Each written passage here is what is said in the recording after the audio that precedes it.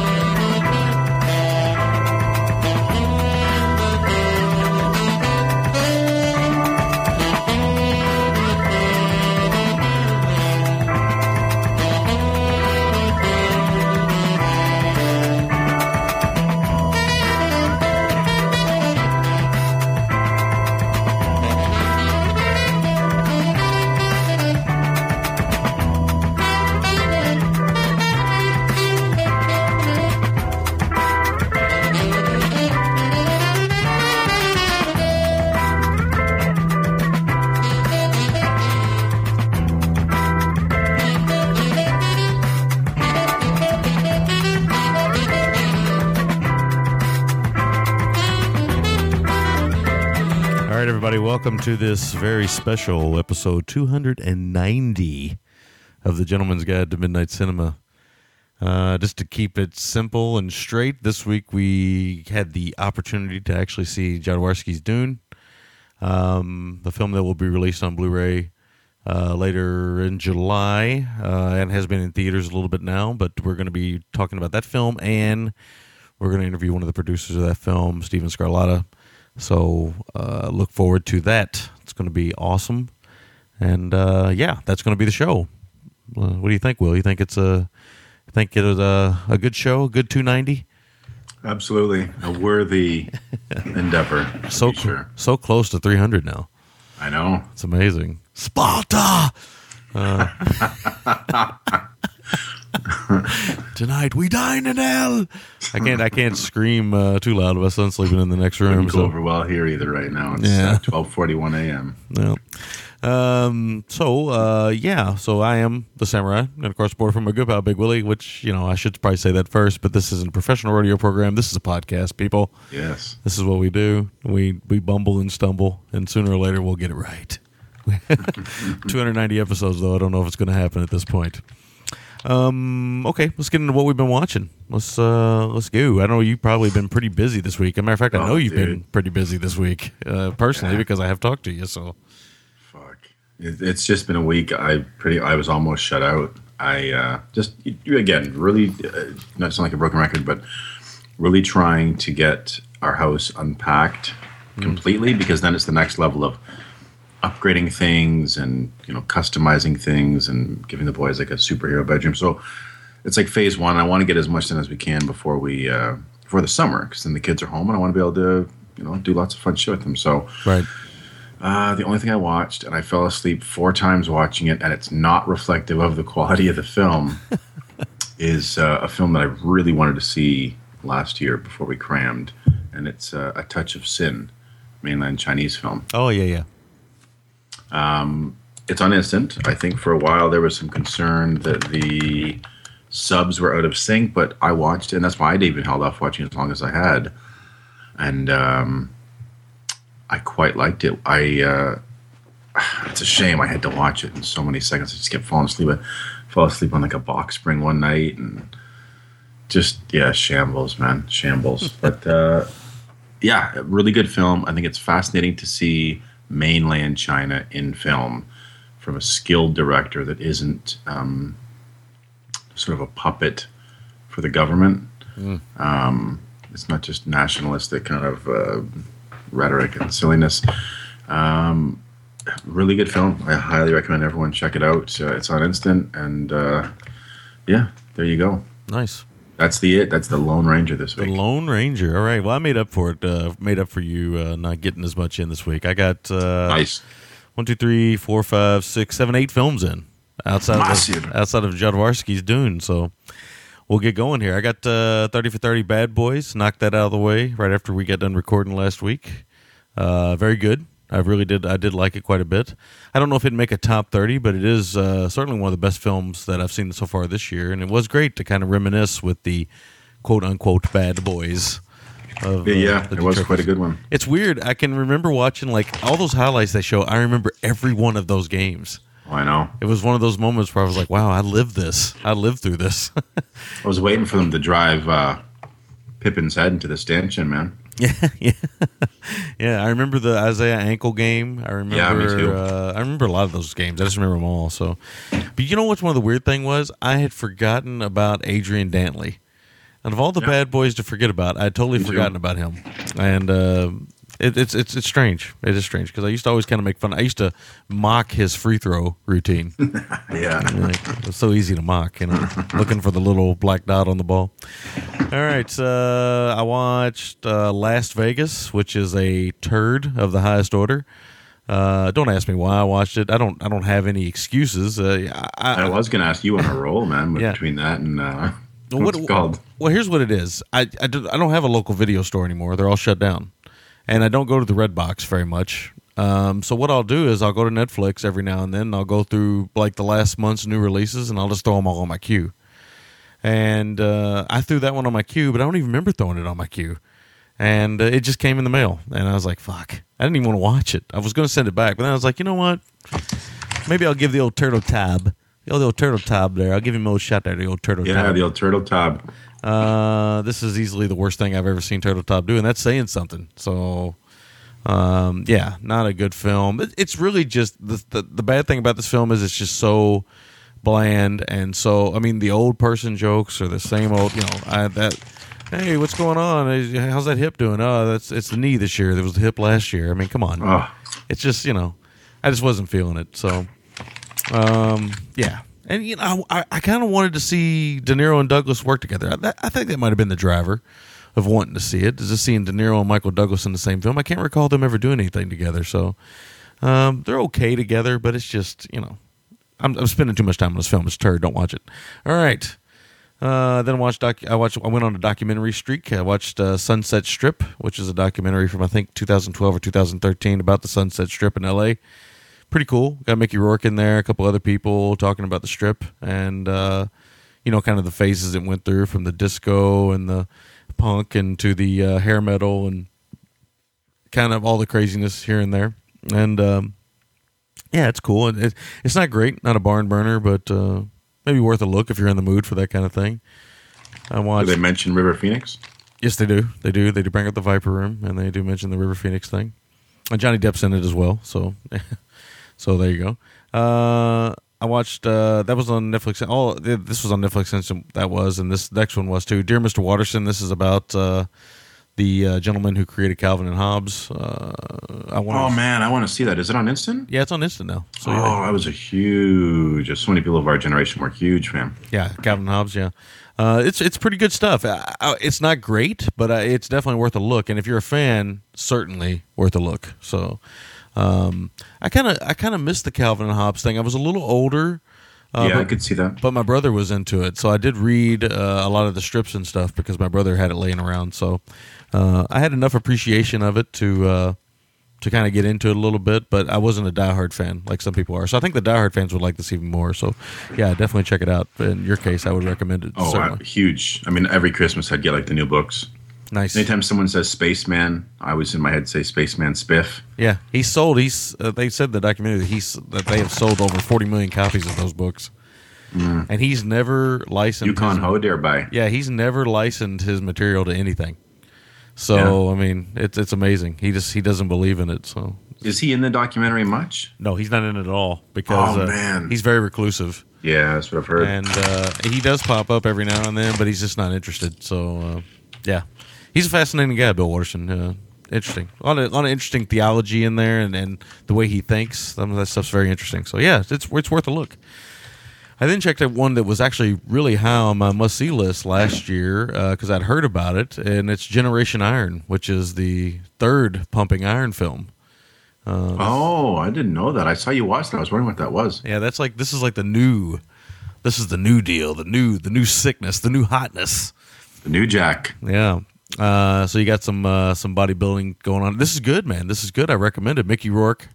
Somehow, some way, I did a double deuce of Mickey Rourke in documentaries this week. It was an accident, but it was awesome. Mickey Rourke is narrating this, so he's got that great voice. So Branch is going to work out, and when he gets done working out, he's going to sweat. Something like that. So it's really great. This is very good. It's a high recommend for me. I don't know if it'll make my 30 next year, but it's one of the better documentaries I've seen this year, and it's still a fascinating subject, bodybuilding. So, yeah, definitely check this out, man. I think you'll dig it, too. Watched a couple of 30 for 30s, the soccer stories. They got a lot of those little half-hour films, those soccer stories. Watched The Myth of Manya Galincha. I think Did you say these were on Instant or they were not? They were on Amazon Prime or something? What, these little short 30 for 30s? No, these are actually on ESPN. I don't know if they're available anywhere else right now. But okay, you watched them. Okay. I saw Brent had been. I think he posted a picture of soccer stories on the group, but. It's like a little subgenre of these 30 for 30s. I'm all about the world's most popular sport, soccer. And this one is about Galincha. I don't know if I'm saying his name right. I hope I am. But he played with Pele. And, of course, Pele got all the publicity. But I think Galincha was actually the one of the big stars. And I know when he passed, it was a big deal in Brazil. So, fascinating guy. It's a good film. It's a short film, but it's very interesting. Poor, illiterate, but he became a national hero. So, very interesting thing. It's crazy, yeah. World Cup's coming up in less than 2 weeks, man. Yep. So it's his son was just busted he just got sent to prison for 33 years, man. Jesus. For drugs. Yeah, he's been a bad egg for a while, it seems. Ugh. And then I watched another one called Ceasefire Massacre, which is about the year I think Ireland was playing one of their big games, Northern Ireland or maybe just Ireland, I can't remember. And forgive me for those of you who love the game, and I don't follow it, so I'm just going to be honest with you. But there was a ceasefire supposedly in Ireland, and some people got shot up in a bar while watching the game. Pretty crazy stuff. This one's done by Alex Gibney, who's a very prolific documentary filmmaker. It's a nice little 30 minutes. Not as good as the Manya Galincha film, but it's pretty good. And last but not least, I watched Machete Kills. It's on Instant as well. That's why I watched it. It's the same thing. It's essentially the same film as the first film. I have to say though, I laughed a little bit more at this one in spots because some of the acting is so crazy, and I didn't know how they would work all these actors in. But of course, once you see there's a gimmick in the film, and once you find out that gimmick, you're like, oh well. That's interesting. That was the way to do it because I didn't know how they were going to use these people like Lady Gaga and what does she play, a nun or something? What's her? Well, I'm not gonna say in case you ever watch it. So, because it's actually part of the fun of the film. Gotcha. Okay. But it's fine. It's hyper violent. Relies a little bit on CG, but this one's actually directed completely by Robert Rodriguez, so I think it's a little better made than the first one. And I will say it looks great. Well, outside of this dodgy CG in the background sometimes and some of the other spots, but some of the close-up stuff and high-definition stuff and those cameras he uses, it looks really good. So it's not great. Same ballpark as Machete for me, maybe like a 6, maybe 6.25, somewhere in there. Perfectly fine, but again, it's weird. These films are like 107 minutes long, both of them, I think, and that's too long for this. If he did like a 70 to 80 minute run on these, they would be just perfect, I think. Yeah, totally agree. Yeah, so I think that's where the failings are on this in the Machete films. But I got to say, man, there was a lot of good inside jokes, and I did get a kick out of a few moments. I'm not going to lie. So that's all I watched. Yeah, that's it, man. Got a lot in. It's a good week. It is. I admire the fact that you got one in because I've moved before and I don't remember doing anything but unboxing, boxing. So, all right, we're going to take a short break. We're going to come back and we're going to talk about Jodoworsky's Dune, one of the most anticipated films of the year for both of us. So we'll be back right after this.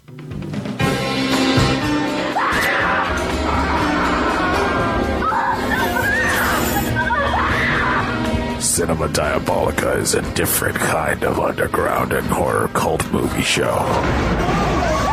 Completely different. Check it out for yourself at cinemadiabolica.com.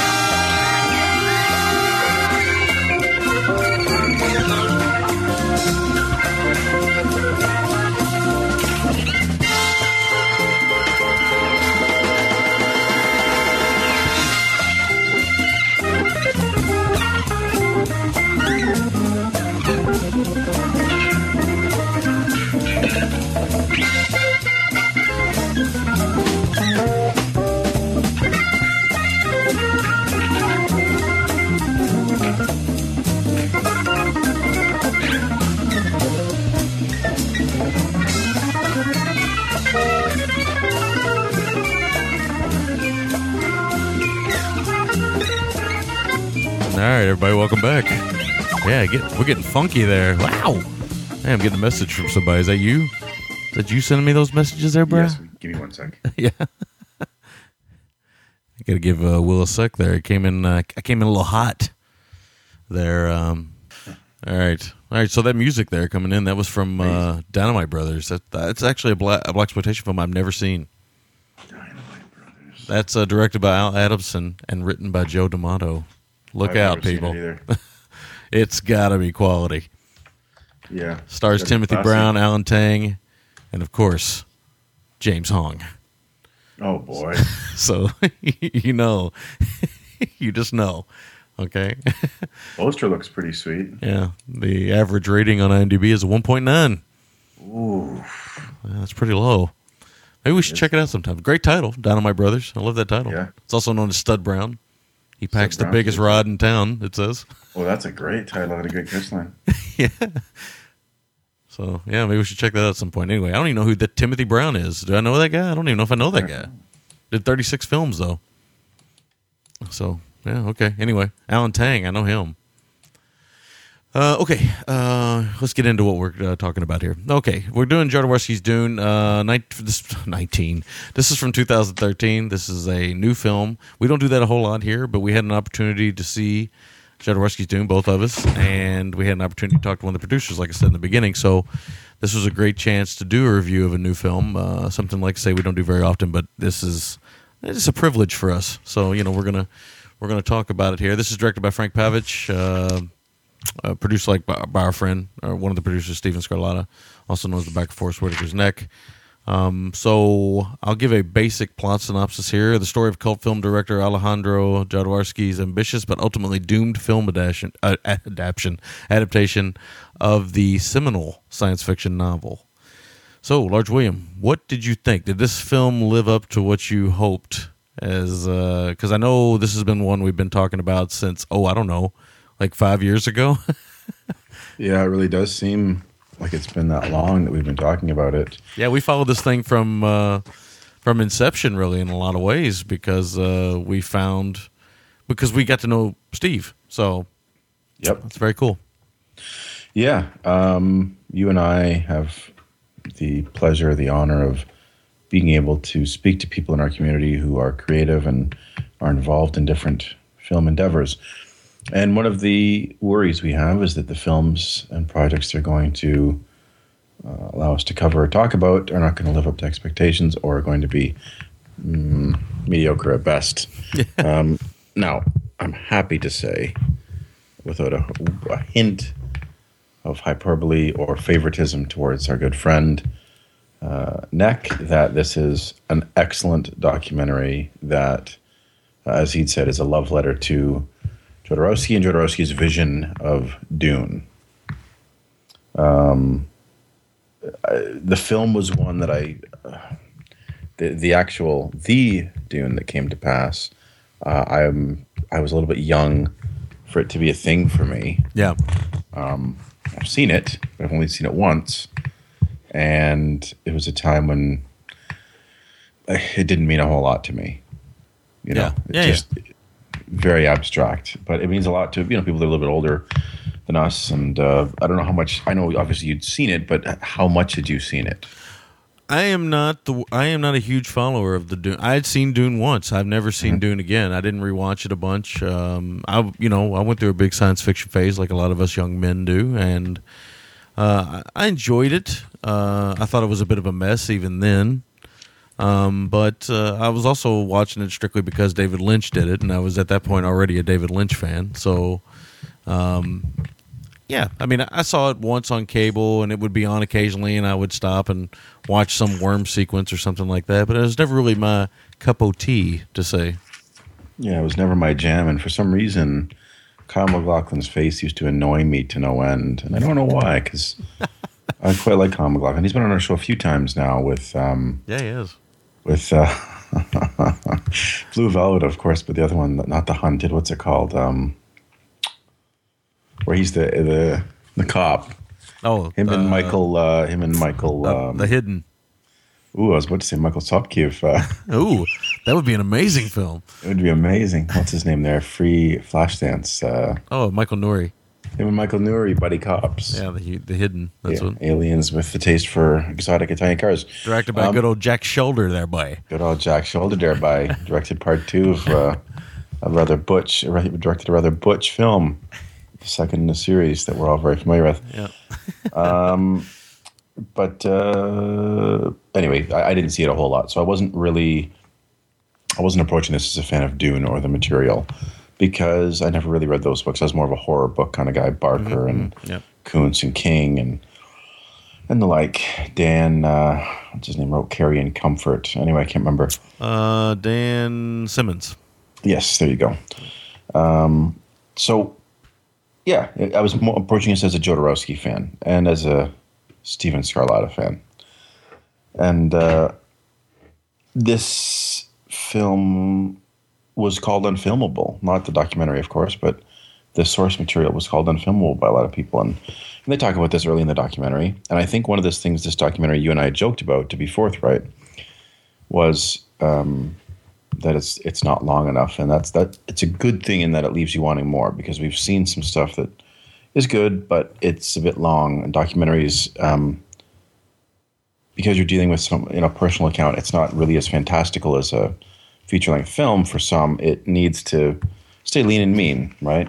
Yep. And this does, and it has a rhythm and a pace, and it's well edited. And we're in an age when documentaries are very cinematic, and when you get you get storytellers on the screen telling stories like Jodoworsky and Seydoux and Giger and Dan O'Bannon and all these people, that really it's almost like this magnificent seven of genre filmmaking in a way. Yeah, I think it's one of the most amazing things about the. I just came across a post that also Fabian put on a book that he found. Yeah. And is it from pet goats to pap smears? Yeah. I hadn't seen that, so I apologize for laughing. Like that Sean said, Patch Adams approves. Amazing. Anyway, our group never ceases to amaze me. Yes. Makes me laugh daily. One of my favorite things about the film is the way it's almost like he does build a magnificent seven of people to work on this project. He totally does. Yeah, it's kind of amazing, and it's amazing how Jodoworsky, he says, I needed warriors to be in this film. I needed warriors. And if somebody's not a warrior, he goes, no, he's no warrior. And he moves on to the next person, but he has these instincts, and that's the way he lives his life. He does his art, whatever it is, comics, writing, films, whatever it is, painting. He's just one of these kind of guys who everything is gut instinct for him. So I love the story of the coming together of the magnificent ones. Well, we always talk about those scenes when we cover films, how much we love that. And these guys all have a rich history with us. Yeah, this film's almost a man on a mission film, or men on a mission film. Man on a mission film, it really is. Yeah. And the thing we had talked about is just how there'll never be another like him. I mean, I could listen to him talk and talk and talk for hours, because he's such a storyteller and he's so charismatic, and he's an intellectual without a hint of pretense. He is thirsty for knowledge, but he's constantly humbled by knowledge in everything he does, whether it's mime school to comic books to philosophy to hallucinogenic drugs to theology. He brings so many different disciplines and influences together in a way that I don't think anyone else can, because he has such a capacity for intellect and for people and art. It's really a testament to what he's all about, and there's so many great lines in this too that we get from him and other people in the film. Like one of the ones early on, and I want to say too, as I think it's at the back end, which you'll hear after this with Neck, is just how well this documentary plays to people that don't have any familiarity with him or Dune or film, really. As long as they like watching documentaries, I think there's something to be gleaned from that for them. Or if you're a cinephile who loves Jodoworsky and loves Dune and loves all three, you'll find stuff to enrich the next 90 minutes that way. Yeah. Yeah, I think so. I think this is for film lovers and for people who just love to be told a great story. Because Jodoworsky, what you really get from him the most is he is a natural storyteller. Yeah. And not just cinematically and with all of the other things he does, but even in an interview format, he is the kind of guy that can. There's a great moment in the film where he has me hypnotized. He's talking, and then he takes a moment to talk to his cat. Yep. And even then, he's got me hypnotized. I just love that little moment. It's actually one of my favorite moments in the film is him talking to his cat. It's amazing, and you just see this gentle soul, this person who has lived a very full life and has these great stories and these great adventures to talk about, and he's so humbled by everything he's done. And I mean, this guy's created some of the most crazy and beautiful cinema I've ever seen. And, I mean, he can still laugh and have a great time and get angry and be sweet to this cat and talk about these things. And, he has his regrets and he has his things he wishes he wouldn't have done. But he is this naturally charismatic storyteller, and that really comes through in the film. And I think one of the things that he's either just turned 85 or he's just past 85 or approaching 85. The thing that I think is most impressive to me is his undying, always burning passion for film and for art in general, because it keeps him young. Yeah. I think a lot of times when we get older, we get stagnant a little bit. Yeah. We don't. When you're young is when you're the most passionate about things usually. Yeah. Yeah. And also, in benefit to people, or maybe in a way, I think that's because obviously when you're young, you can be very selfish and you can you can absorb everything you love very much. And of course, I always used to think, like my father, I was like, oh man, this guy has no passion for life. He has no passion for this.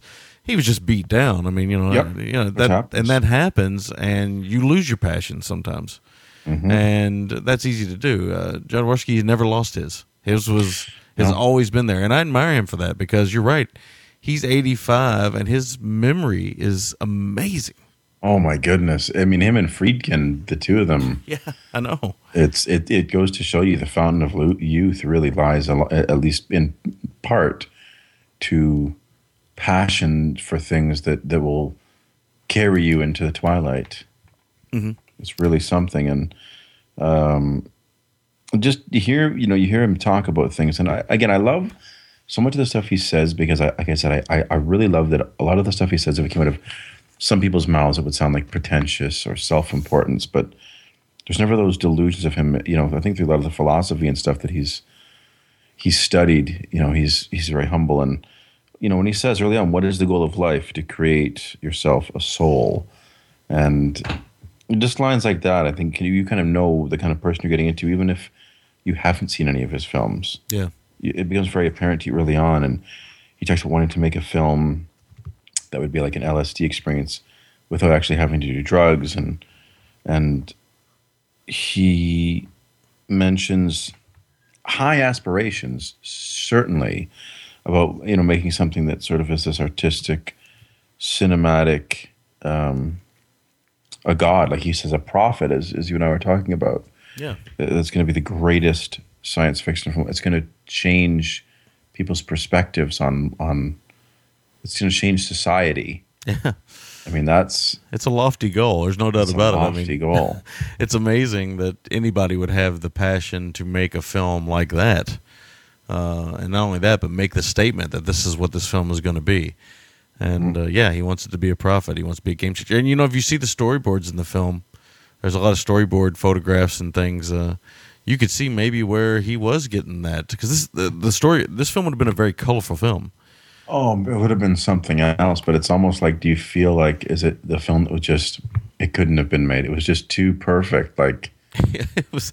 Well, I mean, I can't see how it could have been made in 1974, 75, 76. Yeah. I don't, the storyboards were just so amazing. I just don't know how he could have pulled it off. But if anybody could have, it would have been Jodoworsky. Oh, yeah.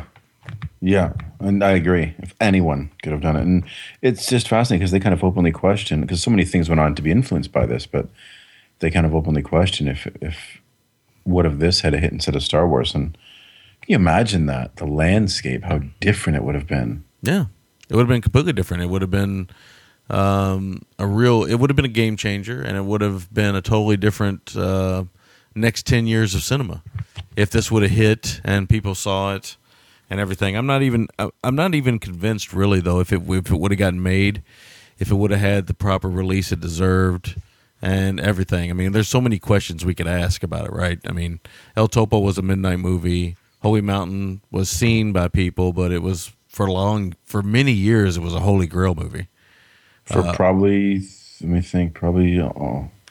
almost 20, 30 years, man. Yeah. So I'm not exactly sure even if he could have gotten this made. I mean, I'm sure it would have been released because they would have put so much money into it. Because at the time when this was going to get made, it was going to be made for $15 million. In 1975, $15 million is a lot of money. Yeah, and in fact, I'm going to do the old thing I told you I was going to do. Yeah. Where if you want to talk for a second, I'm going to find out what that is in today's dollars. And so they got $10 million of it, but they could never get the other $5 million. But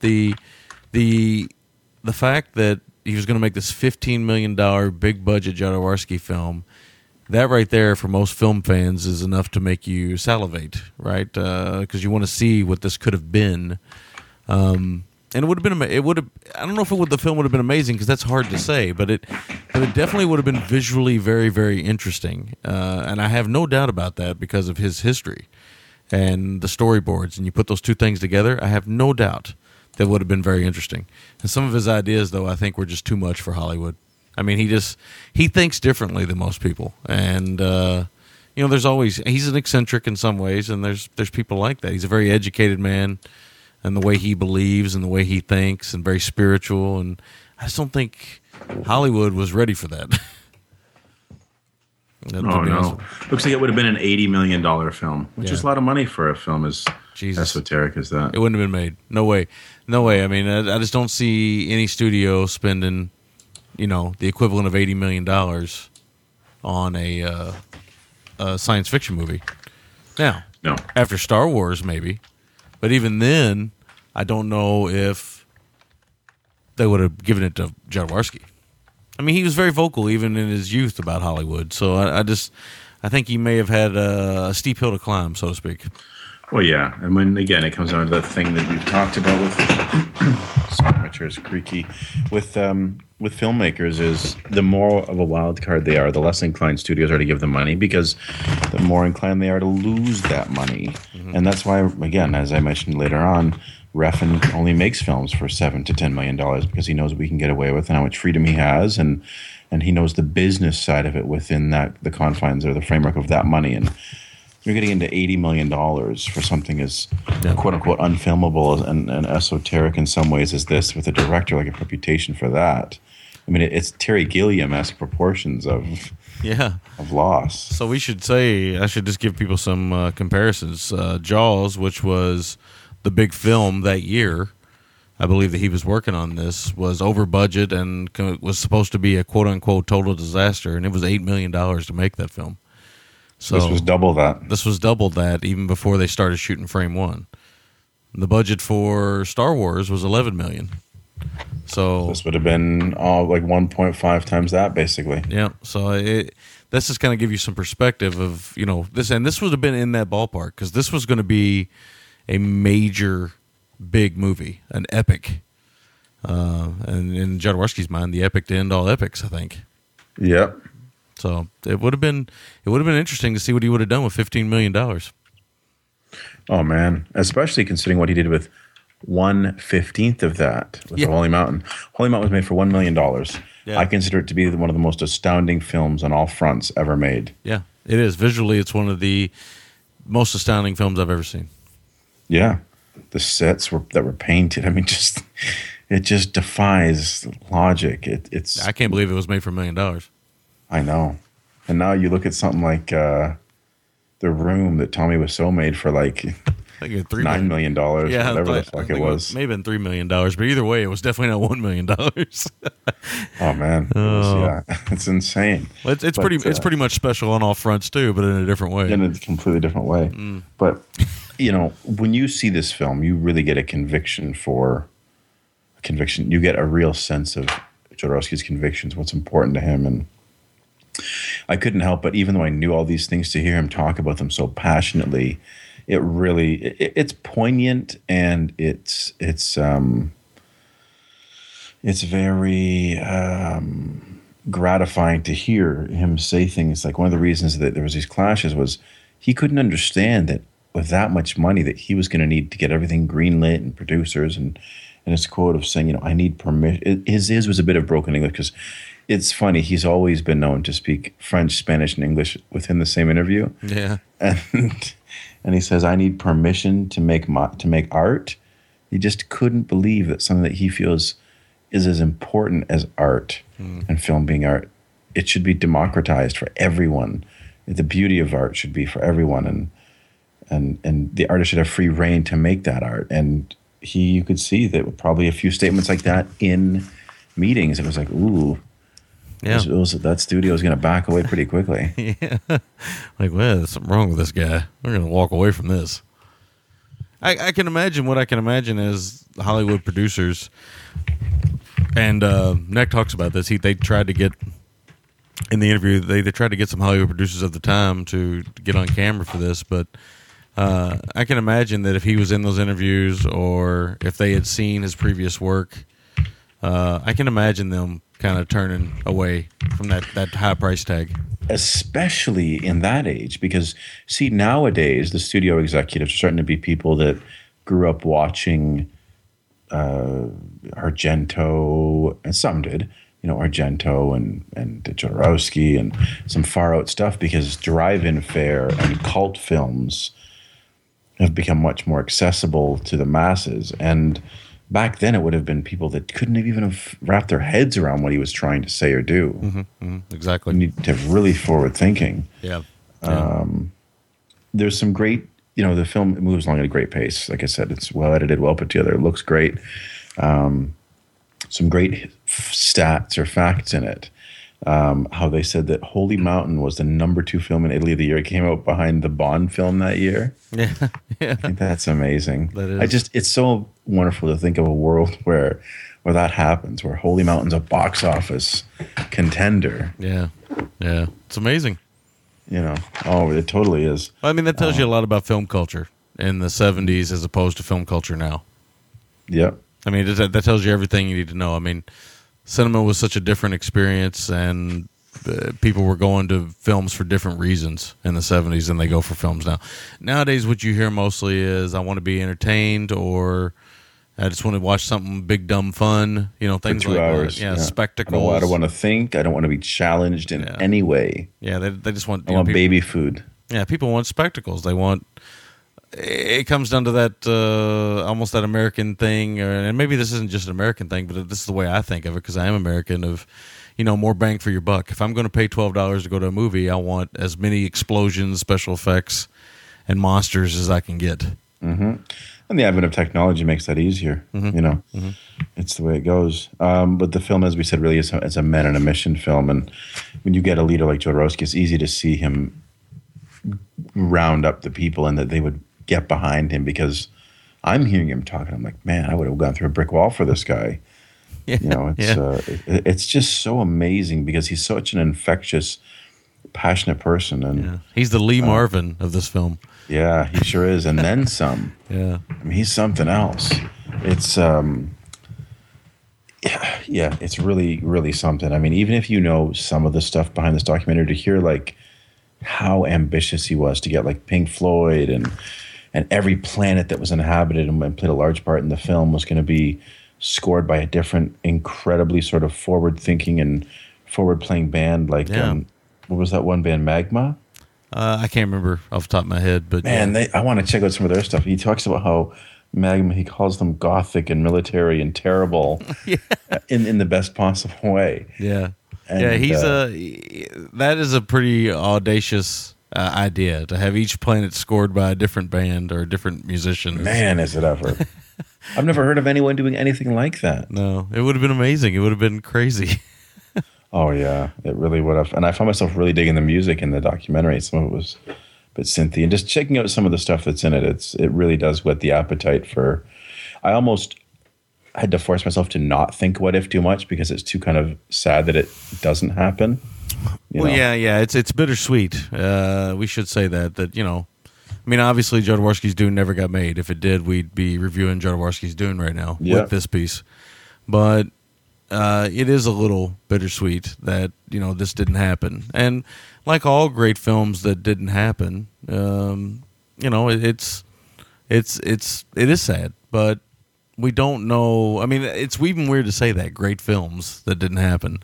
We can only hope that it would have been great, obviously. But when you think about that visual material and the material you see in this film and Alejandro Jodorowsky behind the camera, you just think of how rich this palette would have been and how amazing this would have looked. I don't know if the film would have been good, but I still would have wanted to see, I want to see that film, so I agree with you. It is a little sad. Yeah, no, for sure.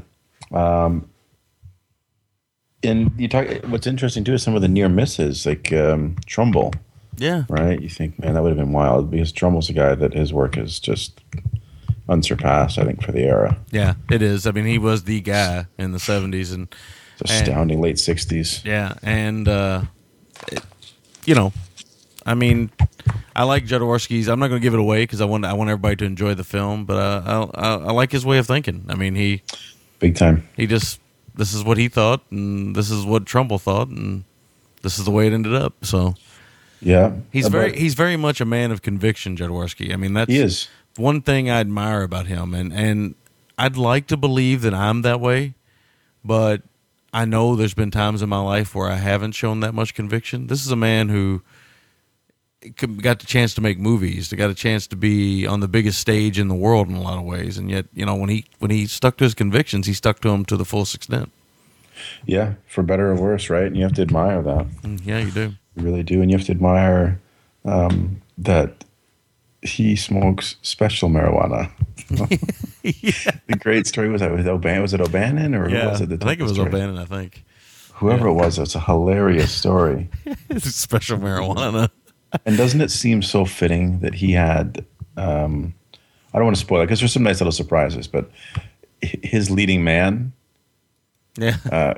And just to hear him out chomping down a bottle of vitamins in front of him, it just seems so perfect. And then you have to think about the what ifs for all those people and the ripple effects that all that has. And it really, really, like I said, gives you a lot of food for thought. And so I'm just jumping around here.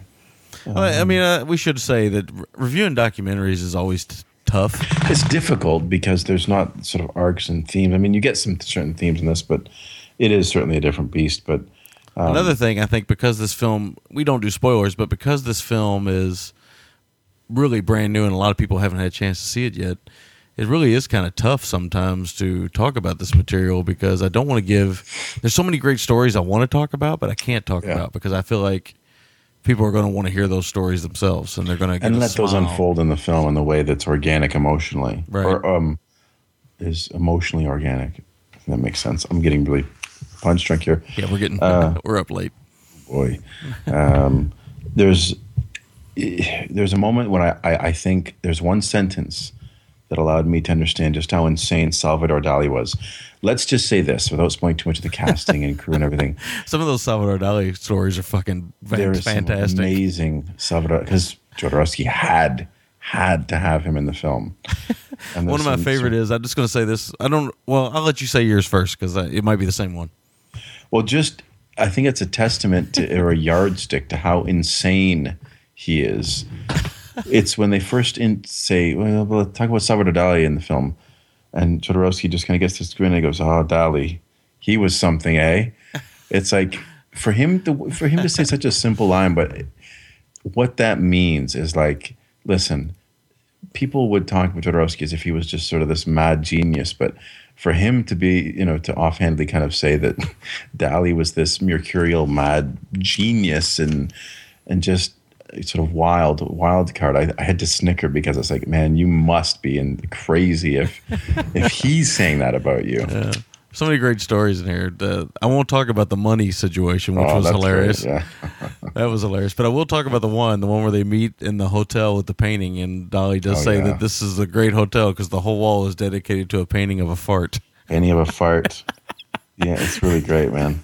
And then they show those close-ups of those pictures, and you just start laughing. a 6-meter painting about a fart. And it's great because you get to see some intellectual chess being played between the two of them. Mm-hmm, mm-hmm. Yeah, because these are guys that are playing on a special ball field. These guys are rarefied air, man. Yeah, this is in a different. These are two people who don't really think like we think. So you can't buy the respect and credibility in their circles these two have. Yeah. Now, people always ask that question: if you had a chance to have dinner with anybody you'd want to have dinner with, I've always said like Kubrick and Kurosawa, maybe, and obviously I hope I would be able to speak Japanese or understand Japanese. Yeah. But now, after seeing this film, I would really like to have been in that bar with Alejandro Jodorowsky and Salvador Dali. Would have been amazing. Yeah, it would have been something to see those two. And it's just the back and forth kind of chess and cat and mouse. And it's globetrot. It's guys on a mission too, and that's a globe-trotting film. Like they go from L.A. to like Switzerland to England to France to here and there, and it's just all for these looking to track down these kindred spirits, like you said, these warriors as he calls them, and it's great, man. I'll tell you, we get to see some storyboards for the film, and one of the things that's so fantastic is they set up Jodorowsky for the uninitiated to show you the potential of what this man could do. B, by showing you some choice storyboards and storyboarding, it really whets the appetite because there's a really powerful moment with a character getting some limbs removed. Oh, yeah. It's just so cinematic and it's so effective. So effective. Mm-hmm. And I got to say, too, we always kind of laugh about... Didn't he actually ask that actor to cut off his arm? Did he really? I think somebody did. Only Jodorowsky would do that, and only would I not respect him any less if he did. Maybe. No. He said he would cut off his own arms if it meant the film would get made. Oh, okay. Maybe like at the time, if somehow that was tied in, not as if someone making a deal, but if his film required him to cut off his own arms, he would have. And I remember that, but I believe him. Yeah, I do too. I do as well. I believe he would have removed his arms to make a film, but it's been a week since I've seen the film, so it's fresher in your memory than it is in mine. But I could have swore that he asked. There was some actor or something that he wanted to actually asked him, I think, to remove a limb. But I'm not positive about that. I could be imagining that, but it does sound like it would happen because Jodoworsky does sound like a man who would say, "You know what? I have a better idea. Why don't you cut your arm off?" Yeah, yeah. I feel like that'll really get to the essence of the scene. Man, I'll tell you, you hear about young directors sometimes being in over their heads, like Schrader with Pryor and Keitel and Kodo, or who are some other ones? Just directors that ended up working, like Hill with Bronson and Coburn. And, oh yeah, not so much. They were a handful, but just to hear some heavy hitters. But the motley crew that Jodorowsky was willingly compiling. Yeah, he was looking for craziness. He was looking for these quote-unquote warriors. He was looking for... I couldn't even imagine what that set would have been like. Can you imagine Jodorowsky, Salvador Dali, and Orson Welles in the same room? No, I couldn't. It's just insane. And how he goes about trying to woo...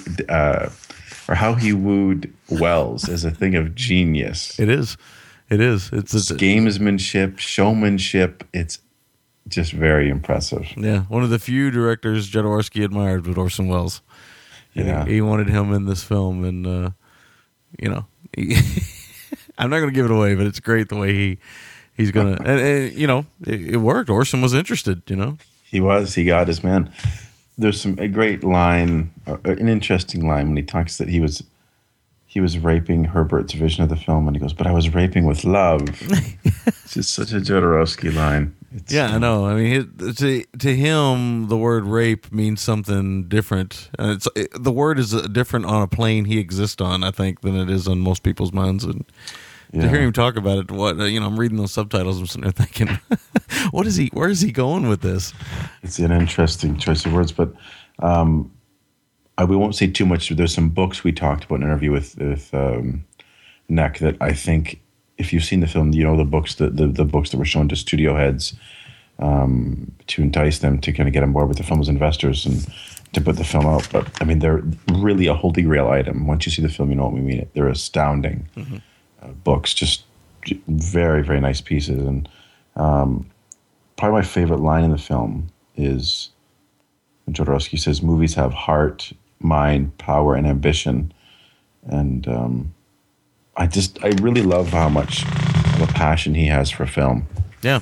Because I think as pure an artist as he is, he thinks it looks like kind of the perfect synthesis or the perfect combination of all the arts together. And I have to agree with him, as someone on a far less scholarly or intellectual or philosophical plane than he is. But I wholeheartedly agree with him.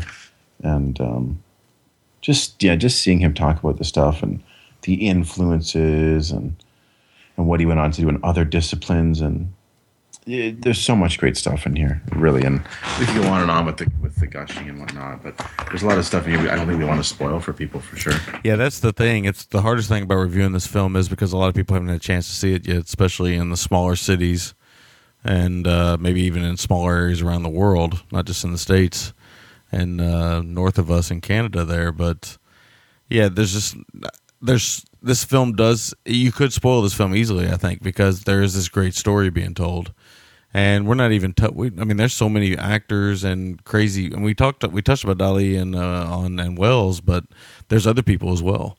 And I'm not going to talk about them because I kind of want people to experience that, because there was a lot of things I didn't know involving certain actors and rock stars and all kinds of craziness. Oh, yeah, there's some wild stories. Yeah. Some of them, it's almost like, man, is this just showmanship? Like, come on, did this really happen? It's so insane. But with someone like him, he seems to somehow attract the most sort of fantastical elements of life. Yeah, there are moments where it's like, oh, come on, man, this is bullshit. Yeah. It's literally, It's amazing. That great line in History of the World Part 1, Mel Brooks, you're a comedian? No, I'm a bullshit artist. I'm like, it's the same thing, It's like, yeah. That's what it felt like, because, his stories are so amazing. And what we should say, only thing I'll add to this review, really, of this film is how important that this project was to the future of cinema. And once you see this film, you're going to kind of be blown away by some of the things you're going to see. I'm not going to mention what they are or which ones they directly influence. Some people already know. Some people may think they know. But there was a couple moments in here where I was like, holy shit, I can't believe that. So Will kind of talked about these books that were passed around. There was 20-something books made, and they were passed around to all the heads of the studio and stuff. And it's amazing. These books, when you see this film, this book is like a Bible in a way. It's an amazing book. It's gigantic, and here's hoping they'll publish it at some point in time. And I can't imagine what that'll cost, but it's an amazing. And they're kind of flipping through pages and stuff. But it looks like it's 1,000 pages. Oh, it looks that way, yeah. And I can't even begin to fathom what's all in there. And there's these great glossy pictures that Chris Foss painted and that Mobius was involved with. And there's Dan O'Bannon stuff in there. There's Giger stuff in there. It's just all of these people who would go on to influence so much of what we know as modern, not just science fiction, but cinema. Mm-hmm. It's pretty amazing. And I think that's really the real thing that should champion out of this is it's yet another moment where you see that Jodorowsky's influence it's just so permanent on cinema. And say what you want to say about his films. If you don't like his films, I understand that. They can be difficult. But his influence cannot be denied. So that's what I kind of pulled away from. And it's really a very uplifting story, even though it has that bittersweet taste to it. So it's true. Very interesting. All right. I guess we'll do make or breaks, MVTs. My make or break scene, yeah, if I may, is hearing him say towards the end, because it's no secret this didn't get made, but hearing him say towards the end that, maybe long after he's gone, that this will get made, and whether it's in an animated format or something else, and just the passion and how selfless he is about this material and what he believes in it.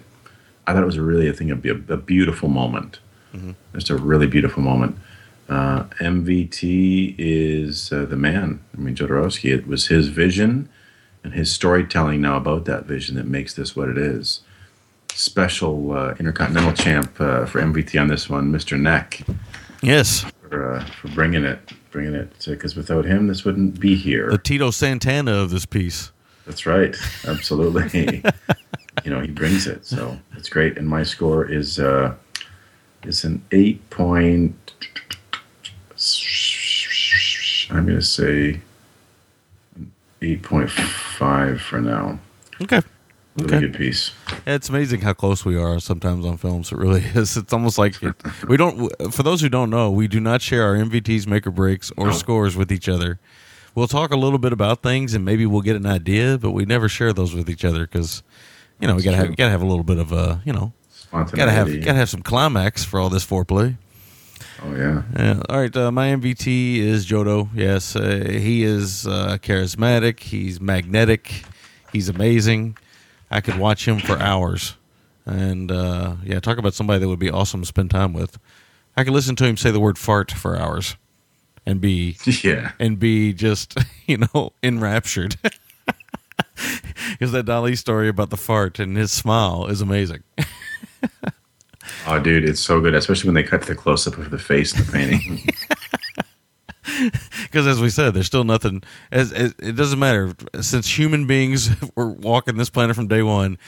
Still, I think the oldest joke in the book is an unsuspecting fart, and so that's still one of the great jokes. So, still a good fart joke will get it by anywhere. My make or break scene. There's a really great scene in here where Jodoworsky gets really, really passionate, and I don't want to give it away in detail, but it involves financing. And it's one of the few moments where I've ever really seen him really get, riled up in an angry way. And it was really great. That is when I really knew how much passion he had for this project. And because there's so many great scenes in here where he's talking about it, and he's got that great Jodoworsky smile. He has great teeth, so he has that great smile. But there's a scene in here that's really powerful. You just got to see it to believe it. My score for this one, I'm going to go higher than you. I'm going to go 9 out of 10. 9 out of 10. I'm going to go 9 out of 10.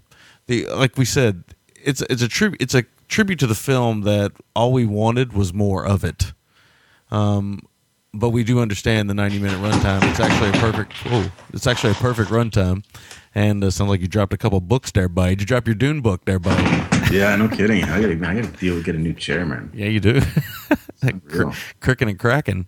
But and I'm hoping the Blu-ray, it's going to have 2 discs, so we're kind of hoping there'll be some more stuff on there.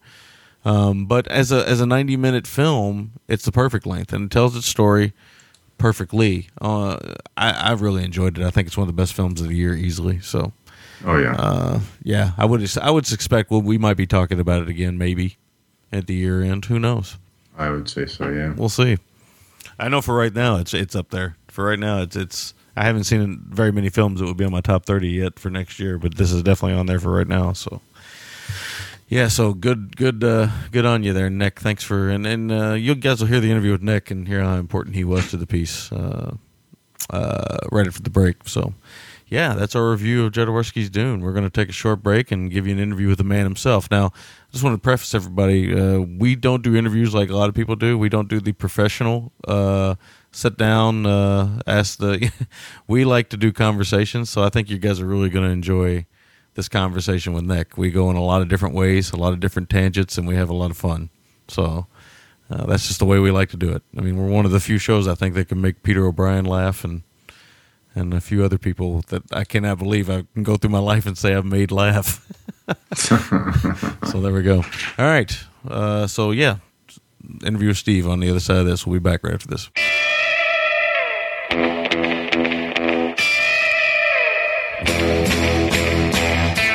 While the global media is focusing on the aftermath of the global financial crisis, debating on whether global warming is scientifically sound or merely a political stunt, or reporting on citizens around the world toppling cruel dictatorships, I want to know why they're not focusing on the big issues.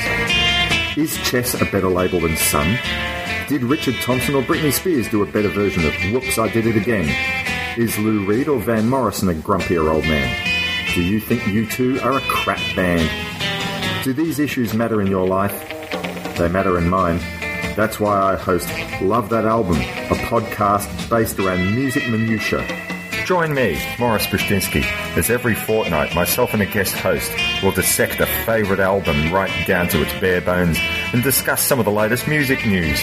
You can find the podcast either on the blog site lovethatalbum.blogspot.com or at lovethatalbum.podbean, that's podbean.com, or just type in Love That Album, or one word, into iTunes.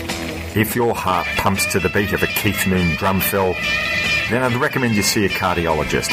Failing that, you probably care about music passionately, in which case, join me for Love That Album. And you won't even have to drive your car into a swimming pool.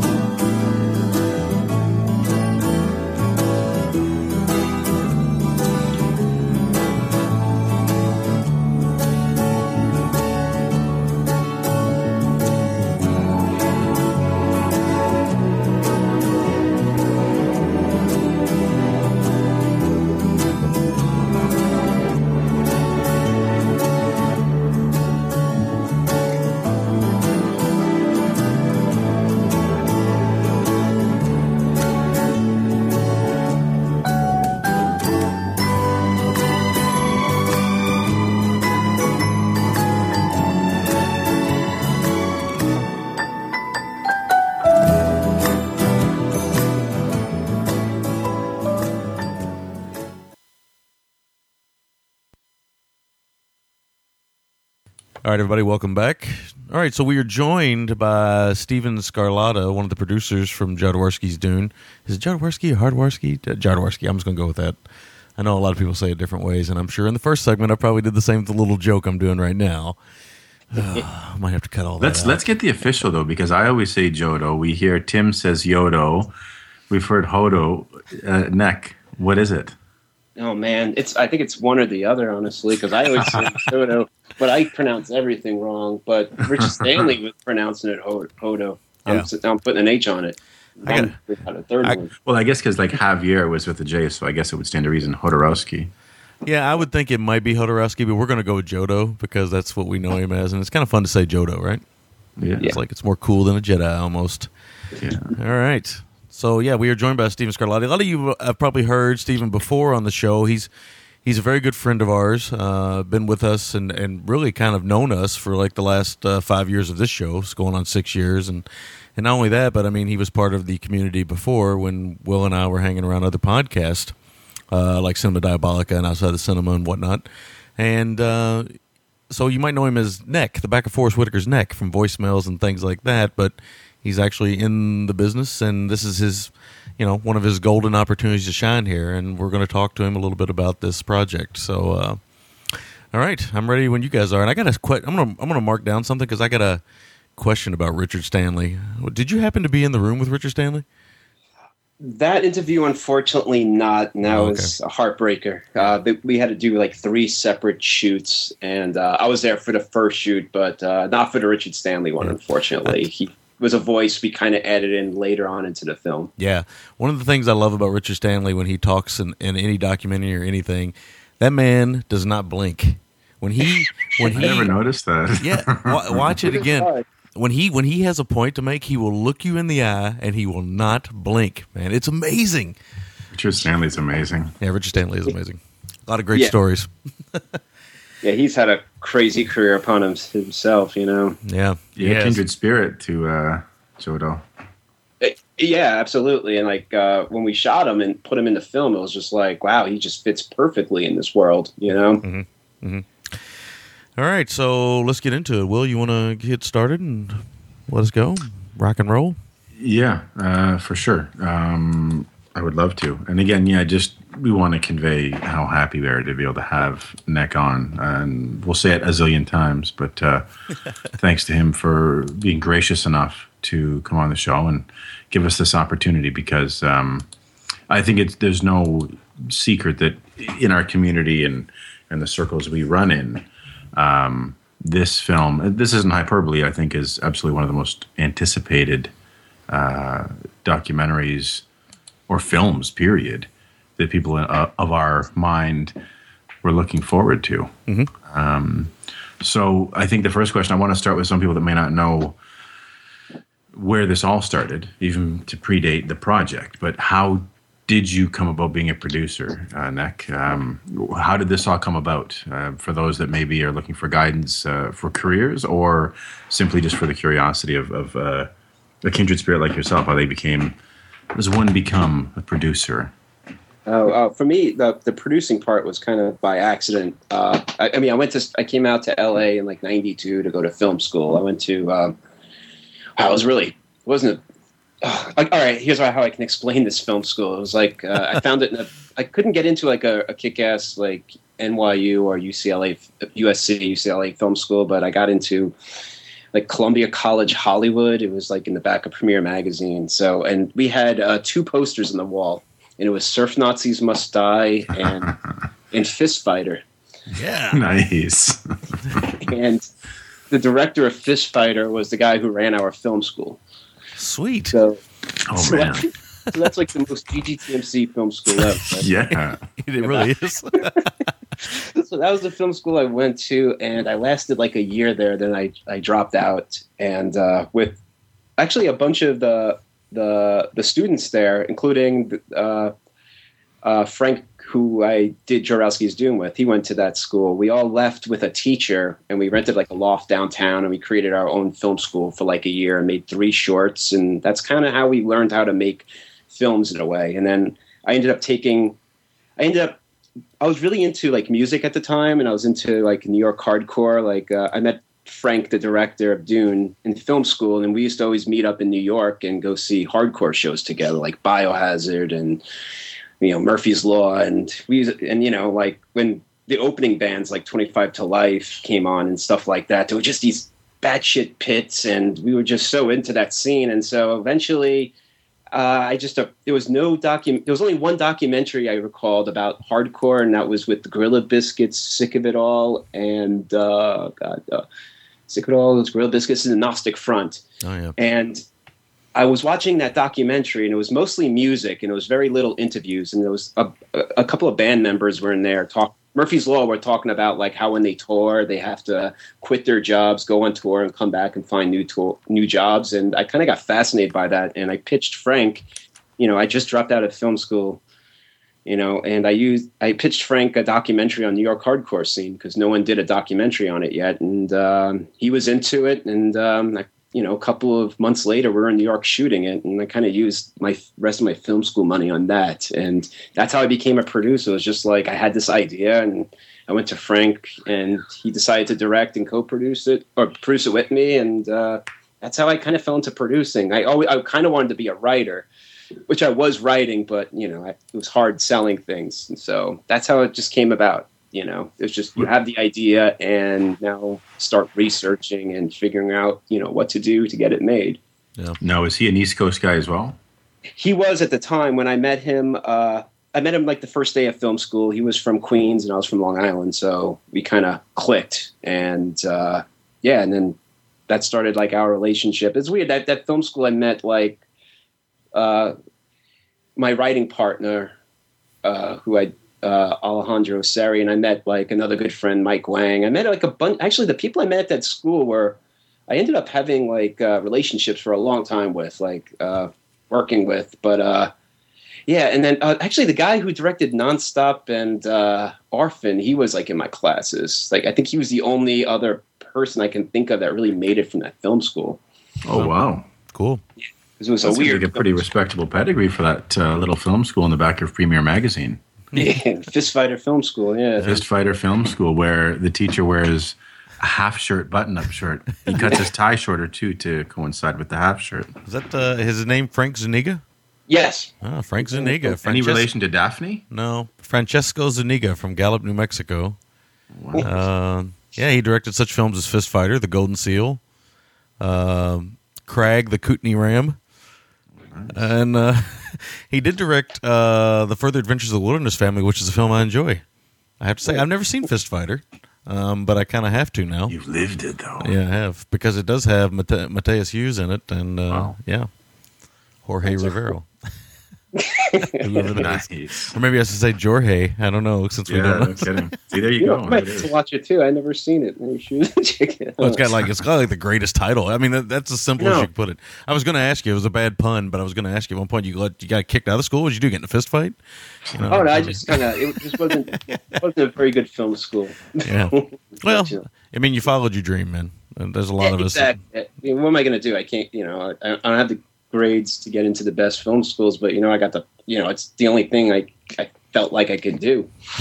You know, I'm terrible at jobs, but creating and you know, I got the passion for it, so I just Yeah. So let's get in a little bit more detail about this project in particular. Now, kind of give us a background on what led you into this project in particular. This one's been with me for a while. Like now, like really looking back at it, I was huge fan of David Lynch's Dune, because it came out. You know, I was obsessed with Star Wars as a kid, and after Return of the Jedi, it was knowing that Dune was going to be the next Star Wars. Through I was a big reader of Starlog and Fangoria and the newspaper. I always read the movie section of the newspaper, and.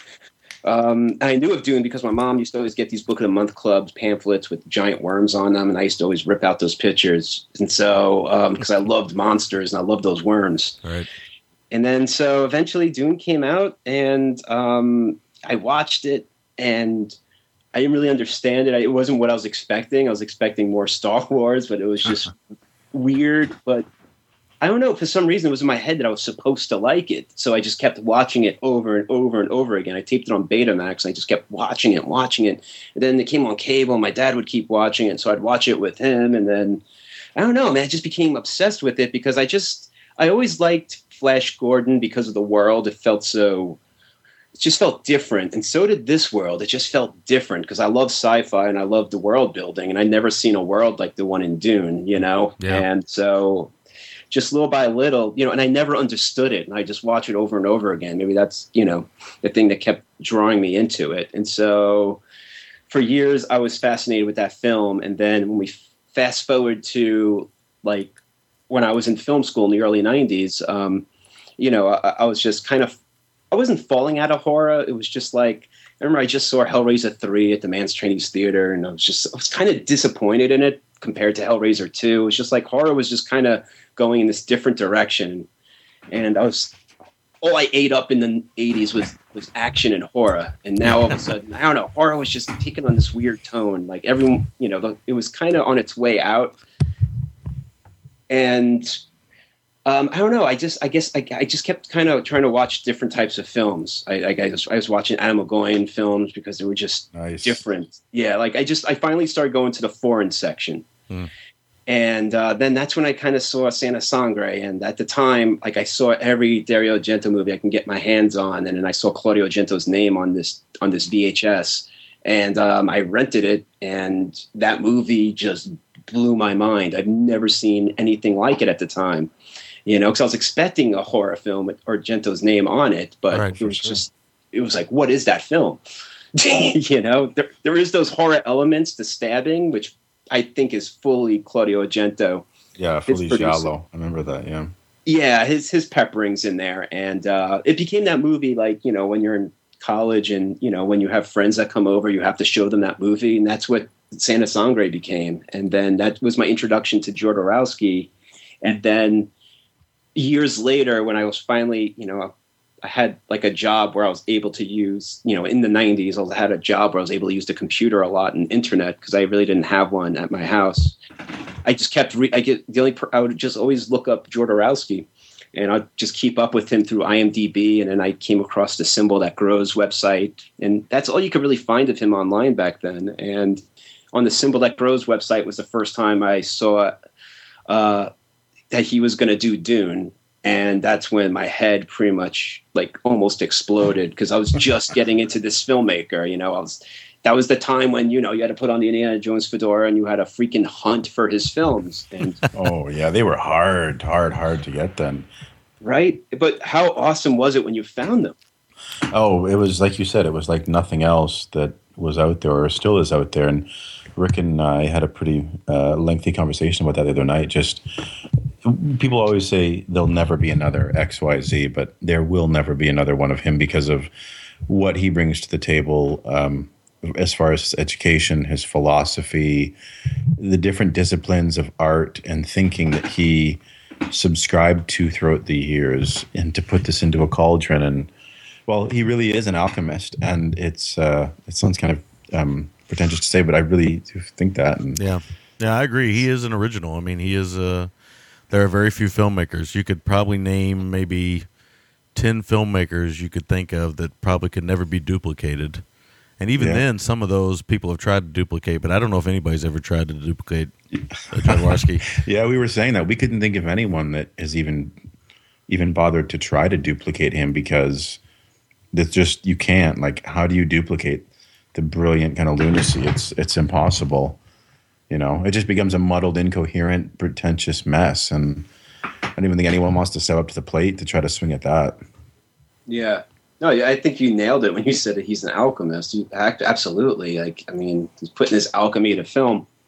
And it's a really interesting, going to that, like, I mean, to fast forward, but in like one of the Jodoworsky's Dune storyboards, there's this weird, after Lady Jessica takes like the water of life, there's this weird psychedelic trip out scene, and underneath the patterns of the trip out scene in the storyboards is actually alchemist elements, how to do the sequence. Oh, wow. Yeah, and it's like, yeah, that's an alchemist.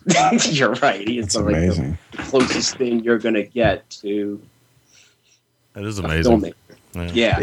It must have felt for you, not to digress off our questions too much, but it must have almost felt like, not to overstate it, but like destiny or serendipity, that Dune had been such a large part of your childhood and your formative years of film and analyzing film, even on a subconscious sort of emotional level, to get tuned into what he was doing, and then to find out that he was this close to making this film. Like that, I can't even imagine how those roads converge for like a cinephile, and how it must just, like you said, make your mind and your face melt. Yes. Yeah, absolutely. It's insane, especially when, the world one day will be able to see these storyboards. I know it don't, I don't think it's going to be any time soon, unfortunately, maybe not for a few years, because there's still no words and, there's still nothing out there. But, I bet one day they will be available. I can only hope, because when every fan of Jodoworsky, like you guys, looks at these storyboards and just takes their time looking at each shot, it's just like, it's very sad. It's just almost like this was going to be his masterpiece, Like, it was just like, when you look at Fondo and Liz and how he excelled to El Topo. Oh, and man. then he takes that scope and he goes to, from El Topo to Holy Mountain. Like, it's a big transition, both those films. Like, you can see his camera work just improved so much more at Holy Mountain. And then when you look at the storyboards to Dune, it was like it was his next level. He was meant to, what's the word, like, evolve with that film, know? Yeah. And that's one of the most heartbreaking things too. It's just like, wow, we could not see the evolution of this genius filmmaker, unfortunately, Right. Yeah, I think that's one of the things I took away the most from the film, watching the film, was it's one of those situations where it's really just a shame that this never happened. Yeah.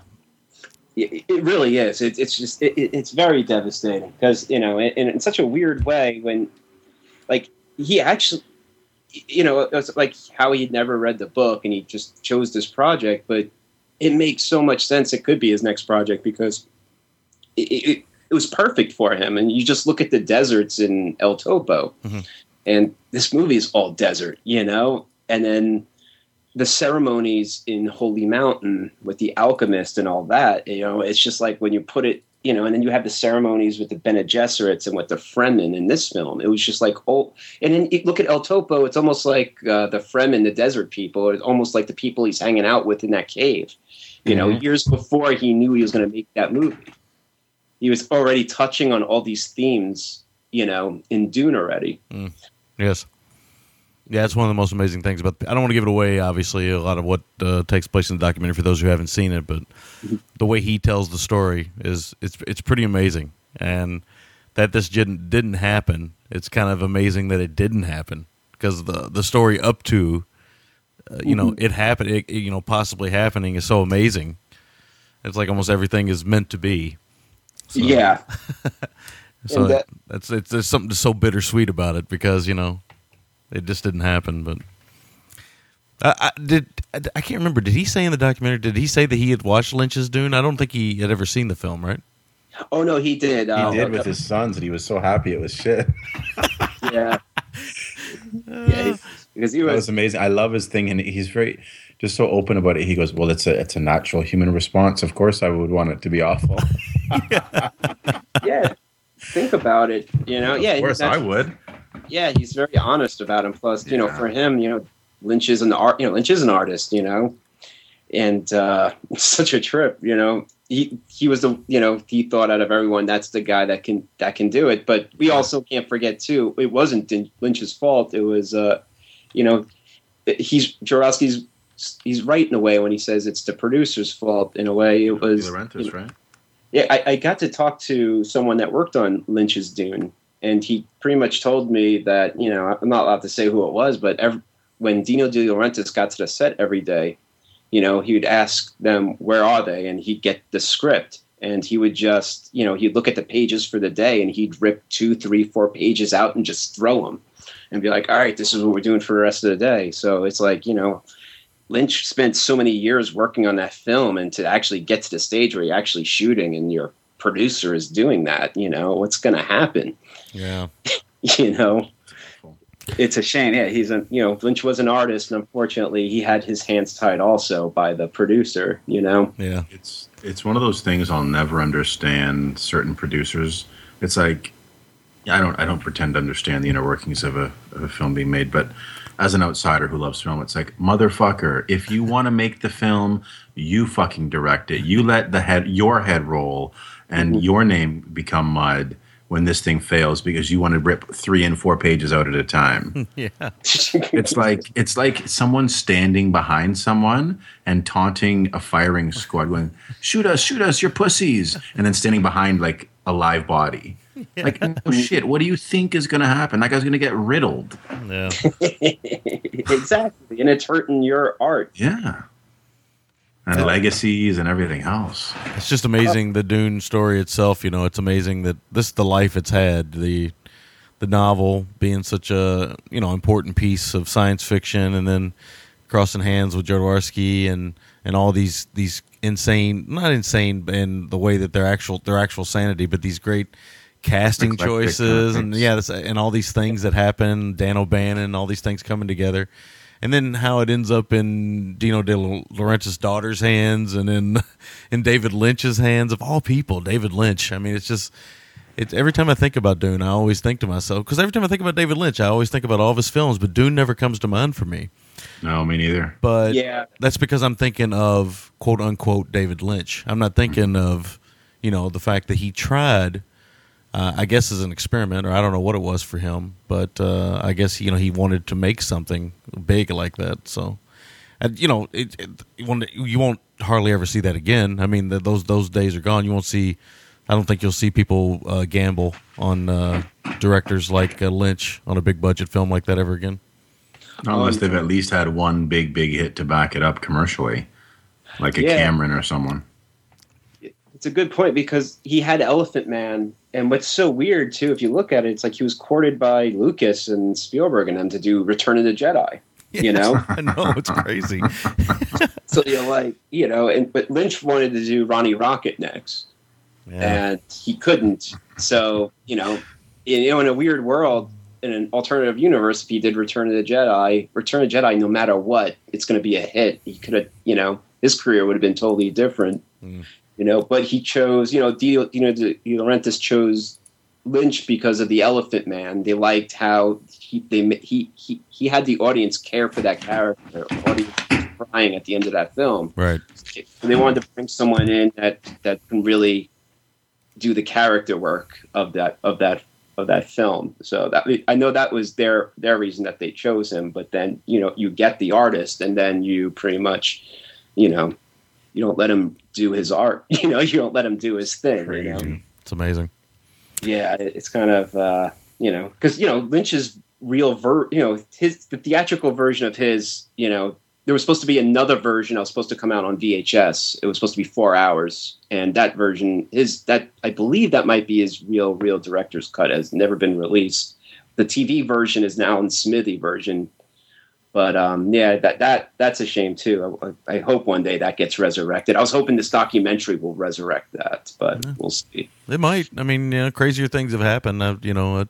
I think with the physical media world becoming more and more niche, I think you might see releases more and more of those. I mean, I never thought we'd see the full release of what is it, Clive Barker's Nightbreed or whatever it is. Yeah, right. That cut was touring around everywhere. Yeah, now it's going to be coming out on disc and stuff. So I mean, and he didn't even think it would ever come out. So stranger things have happened. So let's hope so. I mean, I would definitely be interested in seeing that cut. There's no doubt about it. Yeah, that and the 2-hour 13th Warrior cut too. I'd love to see that. Oh yeah, Yep. The original Eaters of the Dead cut. Yeah. Yep. Before Crichton recut it, that's another one. But talk about those forever. Yes, we could. We could. Yes. So, how easy or difficult was it to get the parties involved to partake in the film? I mean, you have let's name some names here. You got Jodoworsky, and you got his son. Brontis. Brontis is in here. Geiger. Or Giger. Giger. This is good. Geiger, listen to me. That's fun, dude. I was calling him Geiger all the way up till we shot this film. Now I call him Giger because I got corrected so many times. But I like saying Geiger. I gotta say, Giger, he sounded ill in this in this film. He just passed away recently. For those who don't know. And I don't know what kind of shape he was in, and I don't know if you were there present in his museum or wherever he does his interviews. He usually does his interviews I think he does it in his museum typically around his work. But yeah, I was there for that, and I was very, very, very lucky and humbled to be there because I've been a fan of Giger. Like, you guys remember like Shadow Theater and This Is Horror when it used to be on like the 80s, like I think it was on MTV or USA Network. USA Network had Shadow Theater hosted by Robin Englund. Yeah, I remember. Yeah, that's when I first learned about Giger because I used to tape that show all the time because it was just all about horror. That's how awesome the 80s was, and that's when I first learned about Giger because of they went through the making of Poltergeist 2 and how he created the tequila worm that grows inside Craig T. Nelson's body. Oh, wow. Yeah. Yeah, it's pretty amazing. Like, I might have that segment. I'll have to, I can send it to you. Yeah, it's really cool. That's how I first learned about him when I was a kid and through Fangoria, and I just was always a fan of his. And, I'm very lucky to have been there. And that was the cool thing about his museum was, first off, we shot in his museum, and, everyone that was there that day didn't expect, but they got to see him. So you could just see these people's face light up, and his museum was just filled with a lot of like production stuff that he did that never got made, and that's like a whole other chapter of film, Yeah, I'm sure we'll get a more extensive Giger documentary someday. Yeah, about the stuff that didn't get made because I know he's worked on a lot of stuff, and they never saw the light of day. So, or even like the Walter Hill movie Supernova. Before it was Supernova, it was Dead Star, and it was supposed to be directed by William Malone, and it was a straight up way before Event Horizon. It was like a straight up Hellraiser in space. Yeah, and then look up the creature design for that one. It's terrifying, and unfortunately, that movie turned. What was that again? I'm going to look it up. It's called Dead Star, but unfortunately, it just kept changing and changing and changing until it turned into Supernova. And that was just it was just so far removed from the original concept. But Dead Star, Giger, and you could see like this creature. It looks like it's supposed to be hell in space, and the creature design for that monster is just like, wow, that's a terrifying creature. He's always been such an intimidating presence, even on camera, to me, Giger. He just, I don't know. I don't know if it's because it's the all black he wears or the kind of gruffness of his voice or his work or just the kind of directness, maybe the kind of mystery of him. Yeah. He looks like, kind of looks ghoulish, it works with him. Yeah. He's an interesting guy. Or was an interesting fellow. Yeah, there'll be, and like what we said about Joe Rouse, there'll be never anything like him. And just thank God he was discovered, he changed like film forever. Yeah, Yep. yeah. He's one of the major influences. I mean, it's kind of like when people ask me why I like Rob Bottin so much, and the reason why I like Rob Bottin so much is he hasn't, he's done a lot, but he's always wanted to direct films and stuff, and he's kind of off the map all the time. But I mean, the few things that Rob Bottin has been involved in have influenced so many people. He's just such an influential character. So, and That's cool. Giger is the same way to me. I mean, he just Yeah. modern film has been changed by Giger. So Well, I think too, because he's a craftsman who deals with sort of tactile things, we're seeing that less and less with the advent of technology. So again, it isn't hyperbole to say there will never be another like him. yeah. Yeah, because I mean, he was there on the Alien sets. Like he was carving, sculpturing those sets. Yeah. He's not just some artist who's going to draw it and be like, now you take it and do it. But nah, man, he was there.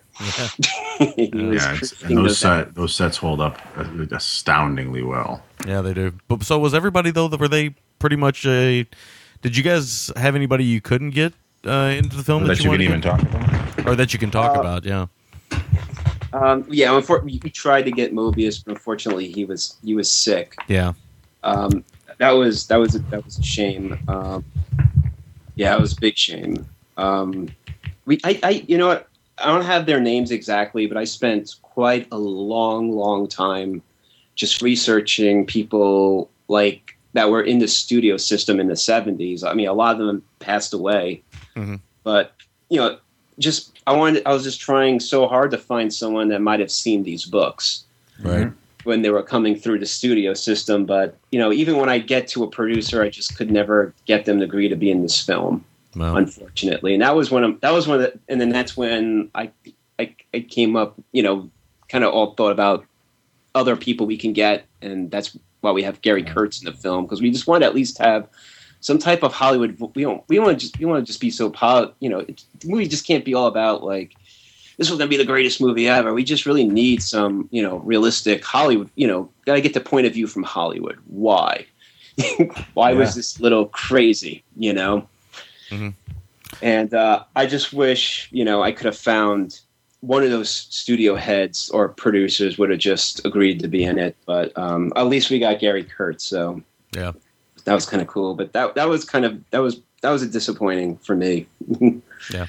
It's a great selection of folks, though. I mean, everybody has really nice things to say about the working on the project, and it's nice to have those bits and pieces from Dan O'Bannon. Although Dan O'Bannon, he's not in the film actually, but his voice is, and he was always he was always a great interview. Dan O'Bannon, he always had very interesting things to say, and a very passionate man, Dan O'Bannon. So absolutely, and I'm happy that our new audiences right now are gonna be able to.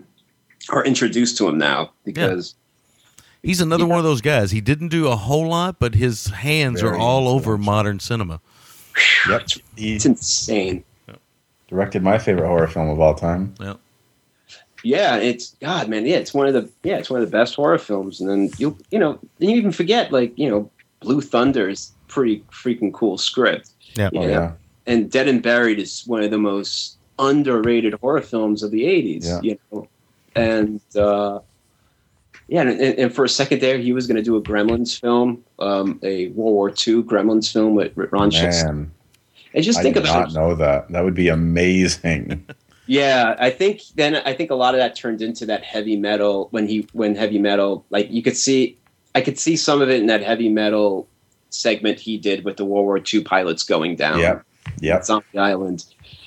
And think about him and Ron Shilsett did Alien and Total Recall, together, and Total Recall again, another incredible film. It's amazing. It's amazing. It's like I said, he hasn't been involved in too much stuff, but the stuff he has been involved in is heavy hitters. Yeah, it's just so impactful. It's amazing. Yeah, he pretty much made.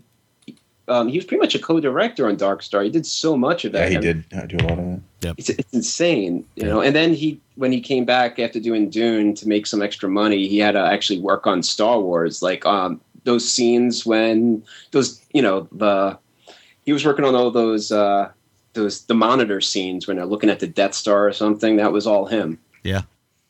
So he's even involved in something like that, which is obviously one of the most influential things of all time. So it's amazing, just Dan O'Bannon. A lot of people know him. I mean, film lovers know him, but I mean, I think that, as time's gone on, he's become more and more appreciated. And sadly, he passed away, a few years back, and it's such a shame because he was, like a great star. I loved interviews with him, and I know he could be difficult and stuff. I'd read stories that he could be a difficult personality, but thank God we had Dan O'Bannon. Yes, at one point. Fantastic. I know a lot of our listeners, and us included, are going to be very curious about this. How much, because you and I, the three of us had joked off the air, and as you also heard in our review of it, the only real shortcoming we have is, not shortcoming, but the thing we took away is wanting more, so we wish it was longer, but understandably so, to keep it lean and keep it wanting more. But how much material was it that was left out, and how much of that material will be on the Blu-ray release, if you happen to know? The Blu-ray release, I'm kind of out of the loop with, so I'm not sure, but it just saw those 2 discs, so I guess they're gonna try to put a lot in there. But I know, at one point, we not only had, we also had in the ending, we had when Jodorowsky and Sado were reunited. Oh yeah, that's not too much of a spoiler, but we had more of that in it. But it was like turning into like a Michael Mann movie. We had like 4 endings, and then we also had like a whole like another section filled with like even what is comics influenced in cinema. Almost like a shot of that Mushroom Starfleet Command in Star Trek. That's in the Incal, and some of the spacecraft from the Meta Barons, and the Incal also influenced the Fifth Element, the scene when Mila jumps and is flying through the city. That's pretty much the opening of the Incal, and also Star Wars Episode 2 took a lot from the Incal. So we had like Star Trek 5, what does God need with a starship is like in the Incal. So there's actually lots of stuff in his comics that was even influenced in the film, but we cut that out of the film also because it just when you get into now that's kind of veering away from Dune, but there was lots of stories, and we just couldn't fit in because they were probably too long. Because they also scouted deserts like the Sahara Desert, and then in Chile, and then they finally settled in Mexico City, and that's when Sado was going back and forth to Beverly Hills to do these studio meetings with the books, and then he'd have to go back to the set in Mexico because they were actually getting really close to shooting right before it all fell apart. Fuck. So, but there was also, there was actually these really cool storyboards.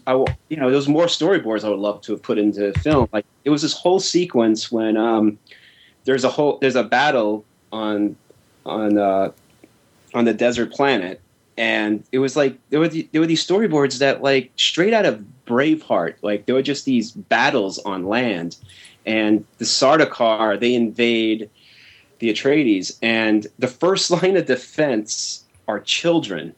And so the Sardaukar, so you don't see Sardaukar butchering children. The camera is above the action, so all you see is the weapons clashing, and then you see like a child's arm, some intestines and guts. Oh, man. And then after the scene, then you go down and you see the carnage afterwards. But like, I still have never seen that in a film, Yeah. It's like and then there was like another sequence where Piter, one of the Harkonnens, there's a thing in Dune where one of the Atreides betrays them because the Harkonnens have kidnapped his wife. And so in Jodorowsky's version of it, his wife is crystallized, and Udo Kier's character is breaking off her hands, her feet with a hammer because she's crystallized, and he's going to keep breaking her unless her husband has a machine gun, and he's forced to machine gun people down at a party.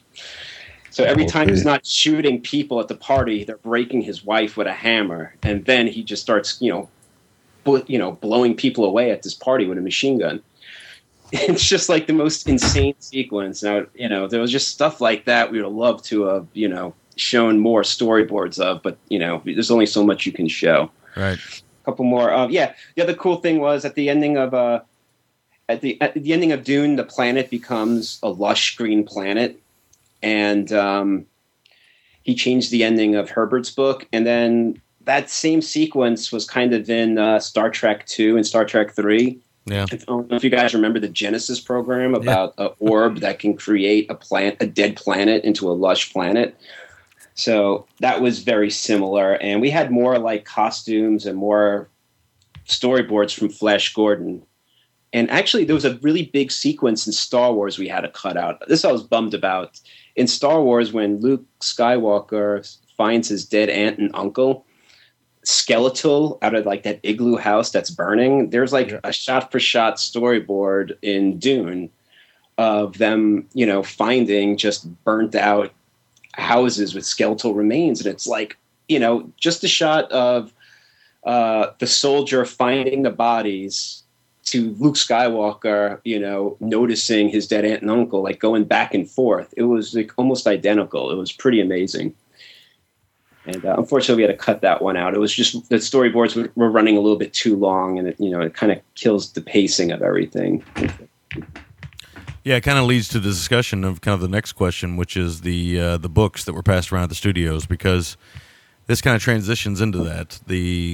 How many people do we really think saw these books? How many of these books existed? We know, or we think we know, only 2 of these storyboard books exist now. This is a gigantic book. For those of you who haven't seen the film yet, this book is akin to, 2 shoeboxes, maybe a Shaquille O'Neal shoebox.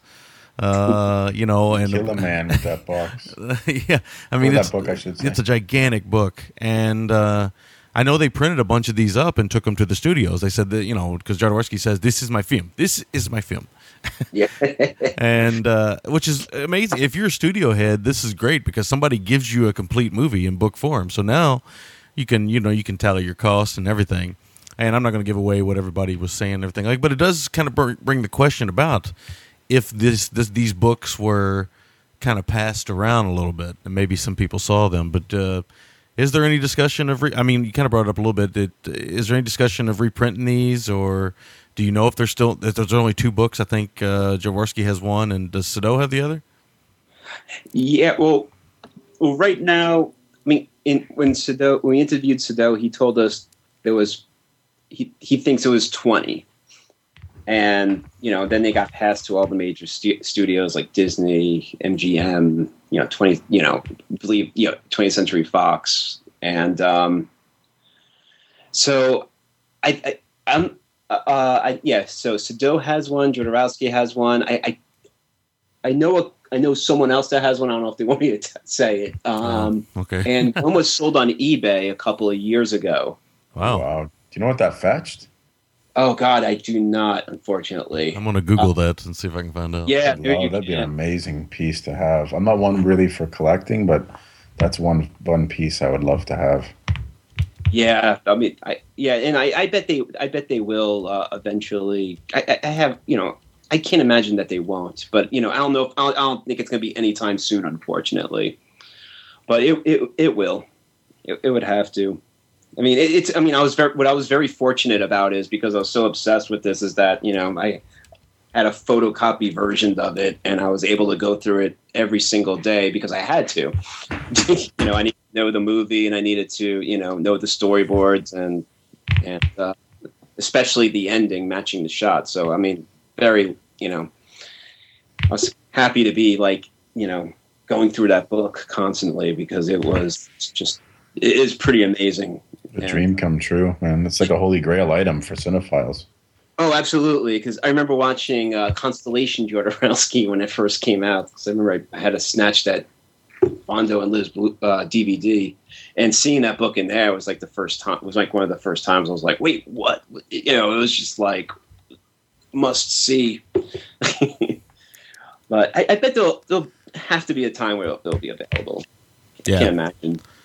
Yeah, I hope so. I hope so because I think a lot of people never thought that the Napoleon book, all those notes that Kubrick took for his Napoleon piece, they never thought that would see the light of day, and then they published that. And I don't own it, but I have looked through it. It's an amazing piece, and it kind of gives you kind of an insight into the way Kubrick worked and the amount of detail he went into, and all that stuff, and you get to see bits and pieces of it in this film. But yeah, I mean, I was like salivating. I was like, how lucky to be Refn, and because at one point he says, I've seen Jodoworsky's Dune, and I'm like, oh, that bastard. And he will be the closest one because I go through it, but I don't. He's not explaining it to me. I bet there's so much more I'm missing. Like, right. I've seen Holy Mountain so many times. I don't think I don't understand it. I still, and I bet there's so much to these storyboards. I'm not getting. It's insane. But going back to another one of your questions, like Sado said it, and I believe Gabon said it, that Dino De Laurentiis had the book, and then when you watch Flash Gordon, it's obvious, and then when you watch David Lynch's Dune, there's straight up shots taken from that book in David Lynch's Dune. There's so many ways you could shoot like a worm attacking Paul and Lady Jessica through the cracks, but it's pretty much almost shot for shot, And same thing with the ornithopter scene when they're rescuing the workers before the worm destroys the spice. The first time they discover the worms in David Lynch's Dune, when they rescue all the workers, David Lynch's cameo, like that scene is shot for shot in the storyboards. But what's interesting about Dino De Laurentiis is that, even Mobius says this. You can find this on YouTube, but Mobius and Gabon, they all believe that, when they were in Hollywood trying to collect money from this film, like at any time, Dino De Laurentiis could have stepped in and gave them money, but he wanted Dune for himself, so he just, seeing that it was falling apart in Hollywood, he probably knew it was only a matter of time before he was able to get his hands on it. Right.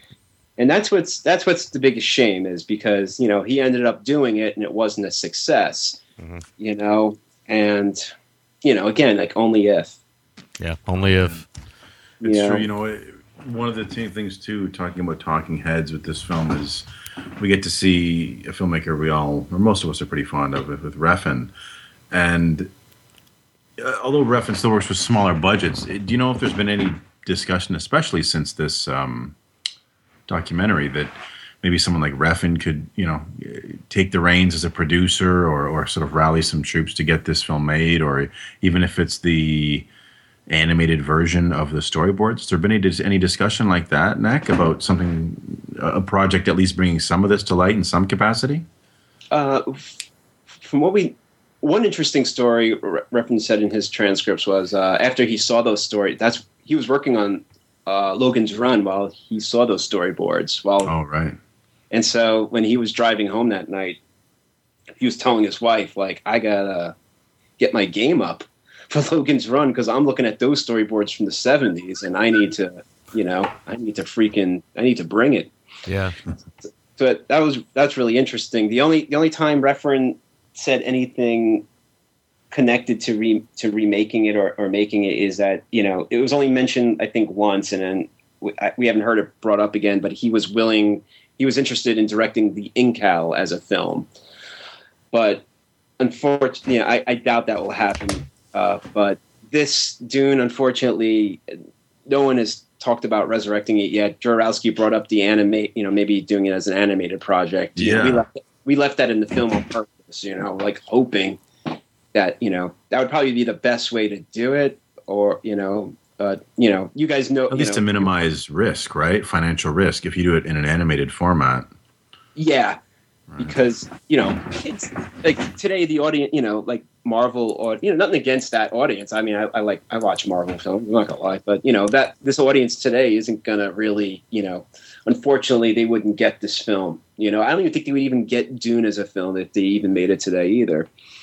It's just, like this film was perfect for this time period. That's what's the biggest shame of it. It was the 70s, like I mentioned, like when they take the water of life, there's a psychedelic scene, it was just made for its time. And even though, it was so ahead of its time too, and if you think about, how much stuff I guess has been taken from it now, how, it'd still be if Jodoworsky made it, I doubt he would. because then he would have to deal with a big budget and a big studio. And I think now he believes, he's not into. I don't think he'd want to work in the industry that way. Yeah. Anymore, Yeah.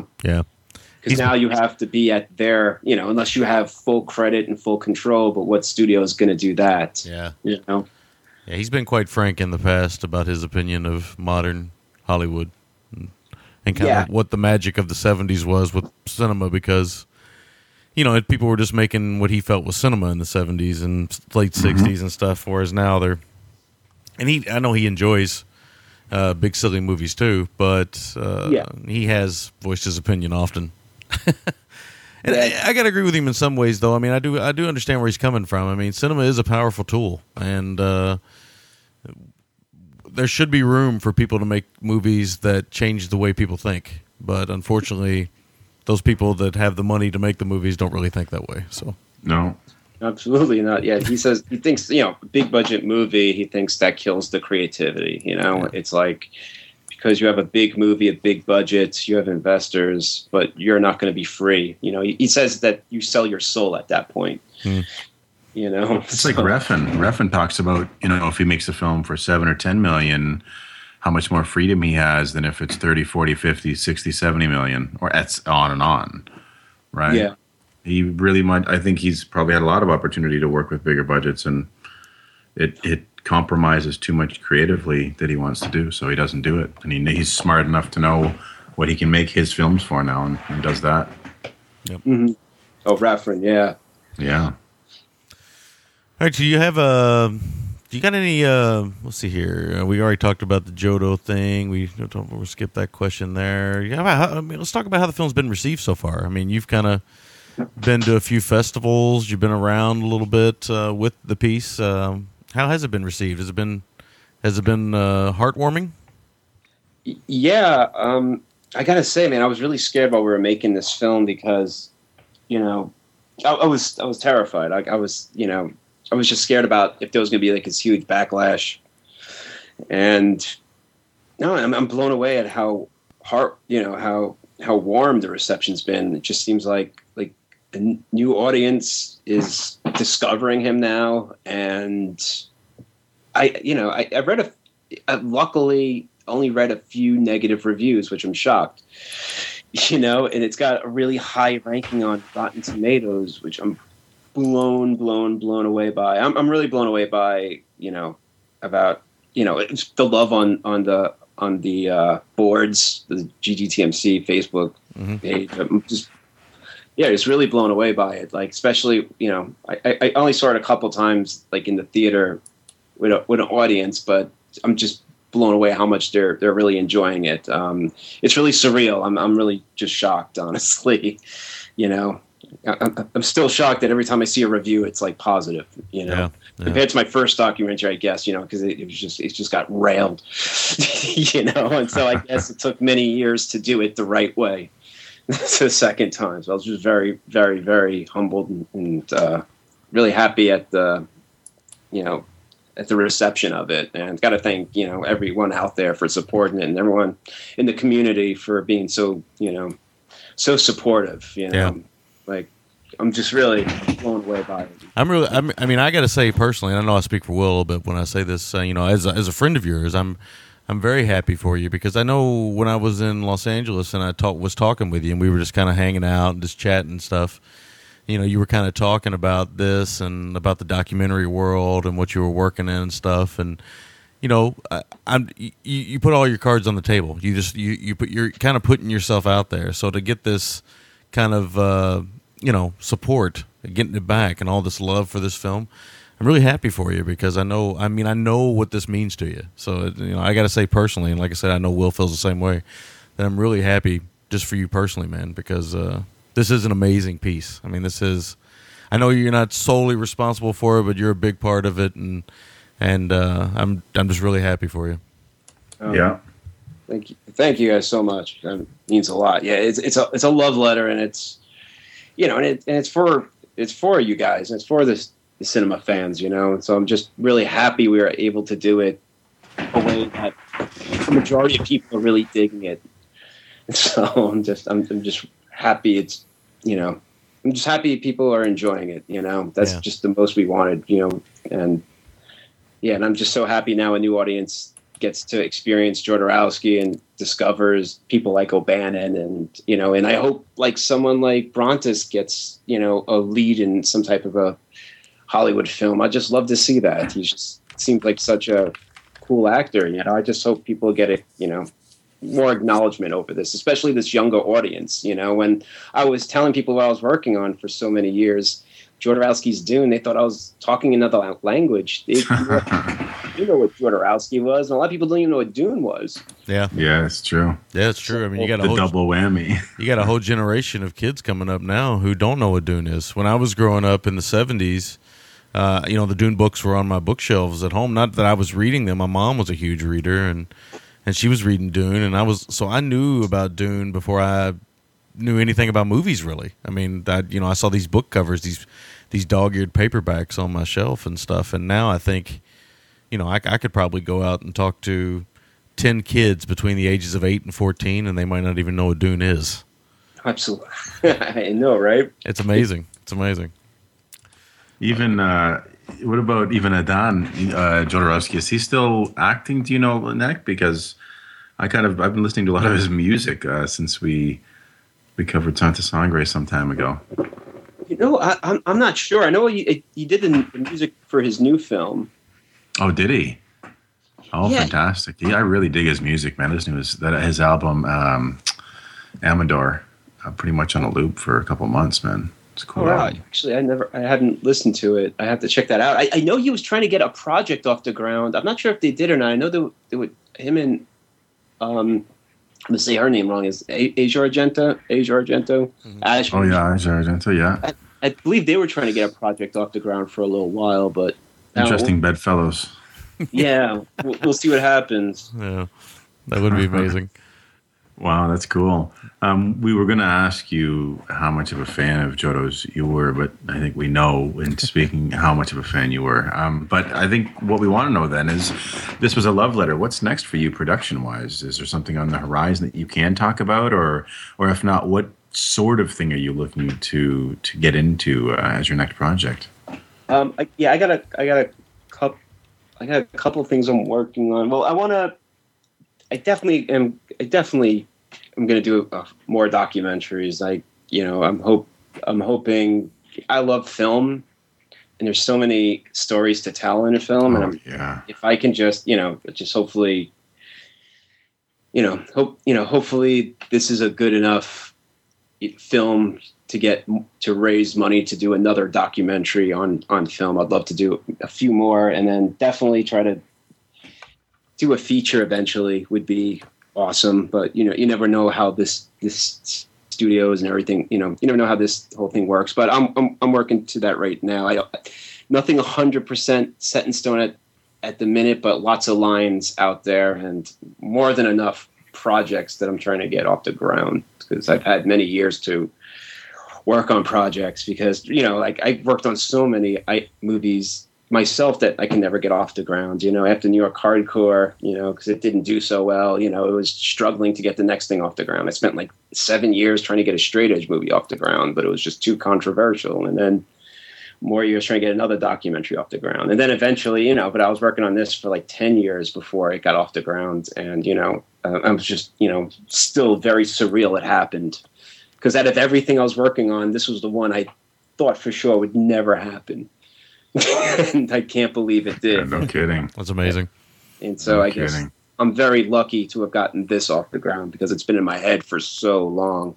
And just also to watch, the most heartbreaking thing was, and I discovered Jodoworsky in the 90s, and I was keeping up with him on IMDb in the 90s, and just watching like his projects fall apart. Like, he just isn't an artist. He was looking for money to make more films, and he couldn't even get that. And it would have been classics, and it's really, really sad, Mm-hmm. Oh, big time.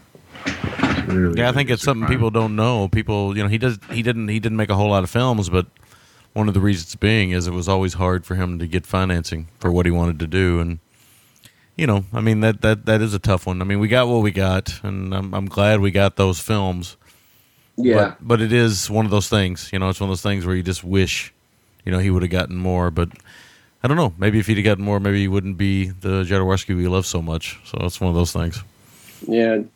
It just, but I can't help to think when I'm happy now that he's like, he's accepted what happened and he thinks it's good. But I can imagine back then when the project fell apart and all the, he created this project, brought all these incredible artists together. And then, to watch them all make a big Hollywood movie and be successful, it must have been, it must have been devastating. And then, his next film was Tusk, and you can't even really find it. And, it's just very, when you look at these boards and when you read the first 100 pages of Dune, it took me a couple of times to read it. It's so batshit because the world is so lived in. Yeah. That's Herbert did such an incredible writing job of just like these crazy details. And when you look at Jodoworsky's worlds that he built in El Topo and he built in Holy Mountain, that Alchemist Tower and everything, it's just everything is so lived in too in his world. Mm-hmm. Yep.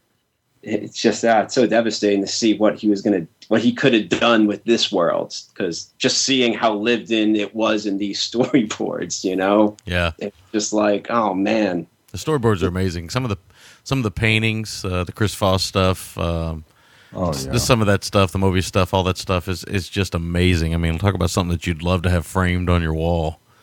Just absolutely amazing stuff. I mean, stuff that'll just blow your mind. It's just that kind of stuff, Yeah, and that's another thing. It's just like, look at his spacecraft.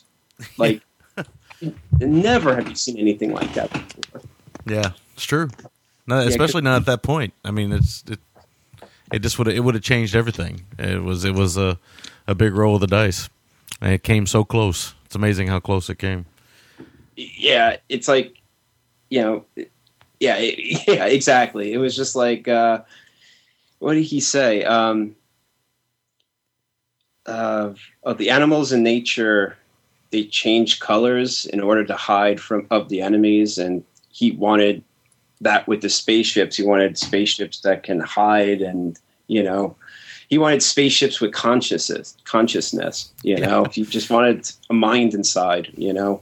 It's just so bizarre. He, at one point he wanted spaceships to swim. Almost like fish. It's just there was like no space battles, no dogfight battles like Star Wars in his script. All the battles were on the planet. They were all Right. Like I said, almost ahead of their time. They were Braveheart battles, Mm-hmm. So, but actually when the spaceships, there's a scene when Sardaukar approached the Arrakis, and you just see in the storyboards, even the spaceship formations. I think even the Sardaukar had a different formation than other ships because they would come in a spiral. It's just like he had everything so down in his head. Like, that stuff you eventually see in Star Wars. It's just insane how ahead of the time he was with these storyboards. And something else which is really interesting we can touch on is that he had the guy who trained his son.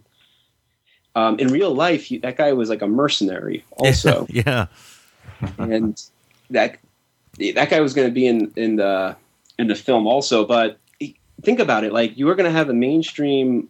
By the way, this was going to be like the first French film that was going to be shot in English also. They had help from like England and Germany. They had money in from anywhere, and it was just the U.S. money they couldn't get. But if they did make it, this is 70. I think it was going to. I think it was going to. We don't really touch on this, but I really do believe we live in a world with both Star Wars and Dune. I think they would have came out around the same year. Yeah, and I think with Dune, it was going to have martial arts in it, and those you only, think about the 1970s, where were you seeing martial arts? Were you seeing it in you weren't going to see it in a big budget movie yet.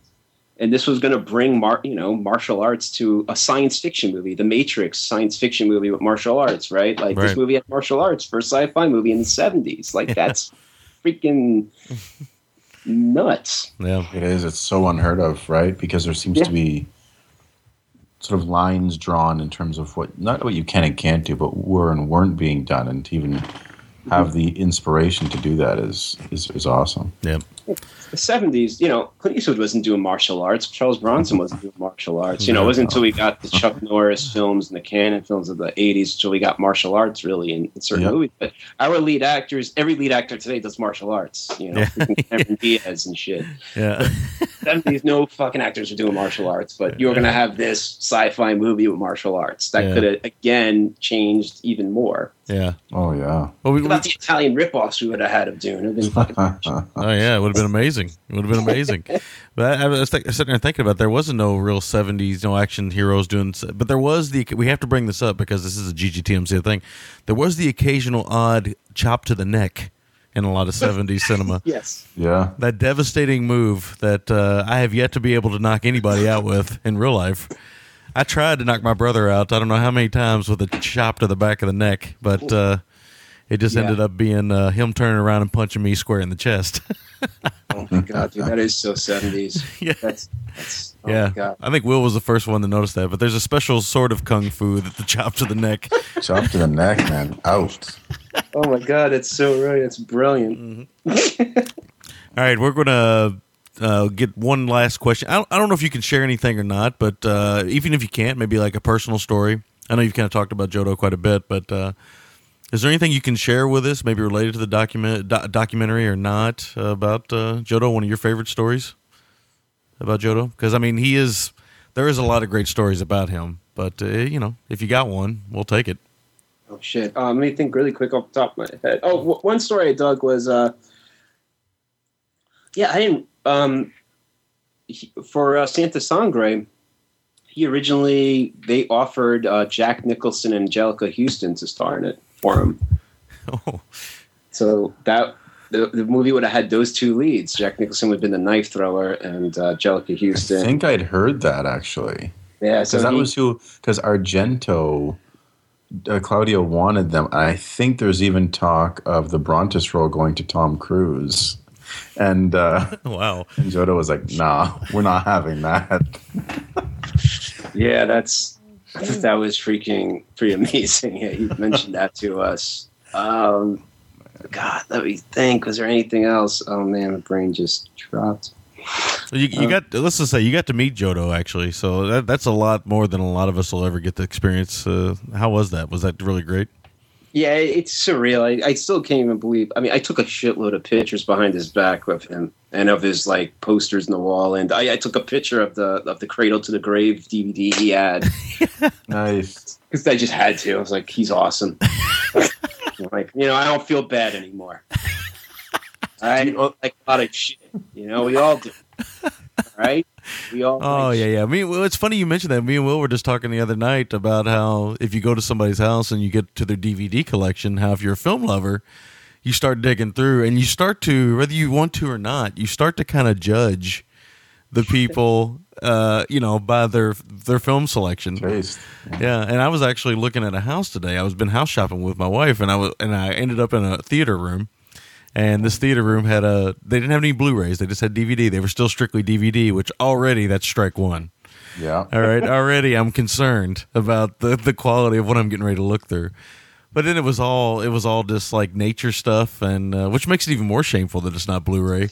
And but it was odd because there'd be like cheaper by the dozen 2, no cheaper by the dozen 1, and oh man, just chaos. It was crazy. No. I get some Captain Ron or something. Yeah. It was all very bland stuff. I wish I could tell you guys I found something like that was totally out of the ordinary in there, but it was nothing. I mean, it was Avatar and blah, blah, blah. Just pretty standard stuff that everybody would own. Walmart buys that you buy. Yeah, of course. Impulse buys, stuff like that. Yeah. And I had to look at the DVDs. Yeah, not many. Are there any other gems in his collection that you were like, what? He's got exit wounds. Cradle to the Grave is close enough. So.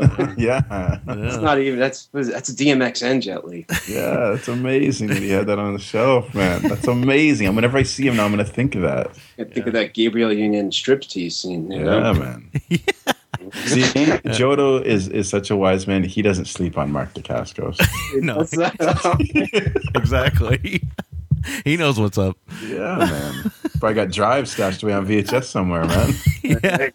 And not the reffing one. Yeah, not the reffing one. He probably chastised reffing. Like, why would you steal the title of this great film, Drive? Yeah, exactly. Oh man, it is great though when you see that. I mean, because one of my favorite things about filmmakers is finding out what they love. And I remember I read a lot of stuff about Kubrick, and he loved a lot of big budget Hollywood films, stuff that he would never make, but he loved those big like popcorn pictures. And that's always fascinating to me that he would make films that were like the total opposite of what he would watch. Oh, exactly. But So. that but we love film, Yeah, It's like, yeah, exactly. Yeah, I mean, one man's, whatever is another man's poison, or whatever you want to say it is. But yeah, I mean, Cradle to the Grave, that's, it's awesome. Yeah, I do like the cage fight scene when Jet Li has to fight all the MMA fighters. Nice. yeah. I actually like that film. So It's fine. Good enough for Jodo. Good enough for us. Yeah, I mean, I've seen it. I didn't mind it that much, but yeah, if it is good enough for Jodo, I think I might need to rewatch it. I think Herzog might be a fan too, man. Herzog doesn't sleep on the kung fu. Yeah, He loves it. He always says there's that famous quote how he says that Godard is, what does he say, counterfeit intellectual currency. He'd rather watch a kung fu film or something. yeah, and he's another one of those guys who watches just I'd love to see his DVD or Blu-ray collection. Let's put Love it to that see way. those two having dinner together. Someone film that for 90 minutes. It'd be amazing. It would be. Yes. Oh my God, I'd love to see that. All right, Nick. Well, we're gonna let you get back to your business and stuff. Is there anything else you'd like to plug? I know that the Blu-ray's coming out. Is it the end of this month or next month? Beginning of next month? I think it's damn. I don't even know. Yeah. Terrible. No, it's coming out soon. I know that, and I know I'm going to pick it up, and I recommend everybody. I'll pick it up. Yeah, I think it's in. I'll tell you in a second. It's terrible. Well, maybe not. Oh yeah, it's in July. Rupert was very kind enough to tweet about it. nice. Right, And- and I have. God damn it! Oh, here it is. Sorry, one sec. I'm killing you. No, I'm getting the wrong links. I'm horrible. Hold on. There we go. July 8th. Nice. Hotter than July, man. Yeah, July 8th. I'm gonna- 2 Blu-rays. recommend everybody pick it up, and Yep. just it's a must own, especially if you love movies. I mean, it's one of those great stories, and I love documentaries on the making of films, ones that get made and ones that don't get made. And this is, I got to be honest, this is certainly one of the best ones I've seen. I mean, I put this up there with some of the best behind the scenes movie documentaries. I mean, I'm talking like Hearts of Darkness and that kind of stuff. I mean, Oh wow, dude! Thank you. That's huge. Coming from you guys, you guys love docs, so thank you. That's huge. yeah, I know we don't really talk. I mean, I guess if you listen to the show, you know how much we love documentaries. Yeah, But it's not like we're running around all the time saying, "Oh man, you gotta check out that next documentary joint, yo." Yeah. So, but we do love docs here at the GGTMC, and this is a special one. So, It is because it appeals to, as you heard in the review, for people that listen, this will appeal as much to Jodo or enthusiasts or film or sort of cinephiles as it would be to sort of a casual, just someone looking for an interesting documentary, and that is a hard tightrope walk to pull off. yes, Mhm. yes, So- and it's incredibly entertaining as well. So, Nick, we want to say thank you so much for coming on the show. As always, Thanks for having me on. I mean, it's an honor to even be on your guys' show. Freaking, guys. well, you're one of the few people. You're one of those guys that have that special key, that Willy Wonka golden ticket to come on the show anytime you want. Anytime. We're gonna do Cradle to the Grave, I guess. Yeah. Yeah, well, now you're talking. But thank you, thank you guys, and by the way, thank you to the community. You guys have been incredible, and I can't, like Kelly, freaking his car broke down on his way to the screening, and then he bought another ticket and went again. And thank you, man, and thank you everyone for coming out and introducing themselves. Like I got to meet Vishnu and Scott and Kat, and then you, Will, Yeah, Yeah, man. because of this film, and I was lucky I got to meet Samurai over the summer. yeah. But just thank you to the community so much. You guys have been just really, so awesome. And, and one of the things, I'm so happy I got to found you guys and the community, because I got so many new friends now that just share, like, who don't think I'm crazy when I talk about silly movies and shit. It's just like that. I can't, I just cherish it. And you guys are awesome. Thank you so much for your support. No problem. Seriously. Anytime, man. Yeah. All right, so we're going to let Nick go and kind of go. Actually, you can stick around for the end of the show, I guess, and just kind of hear what we're going to be covering. You're a listener, so I guess you might as well. Yeah, might as well stick around for the adioses as always.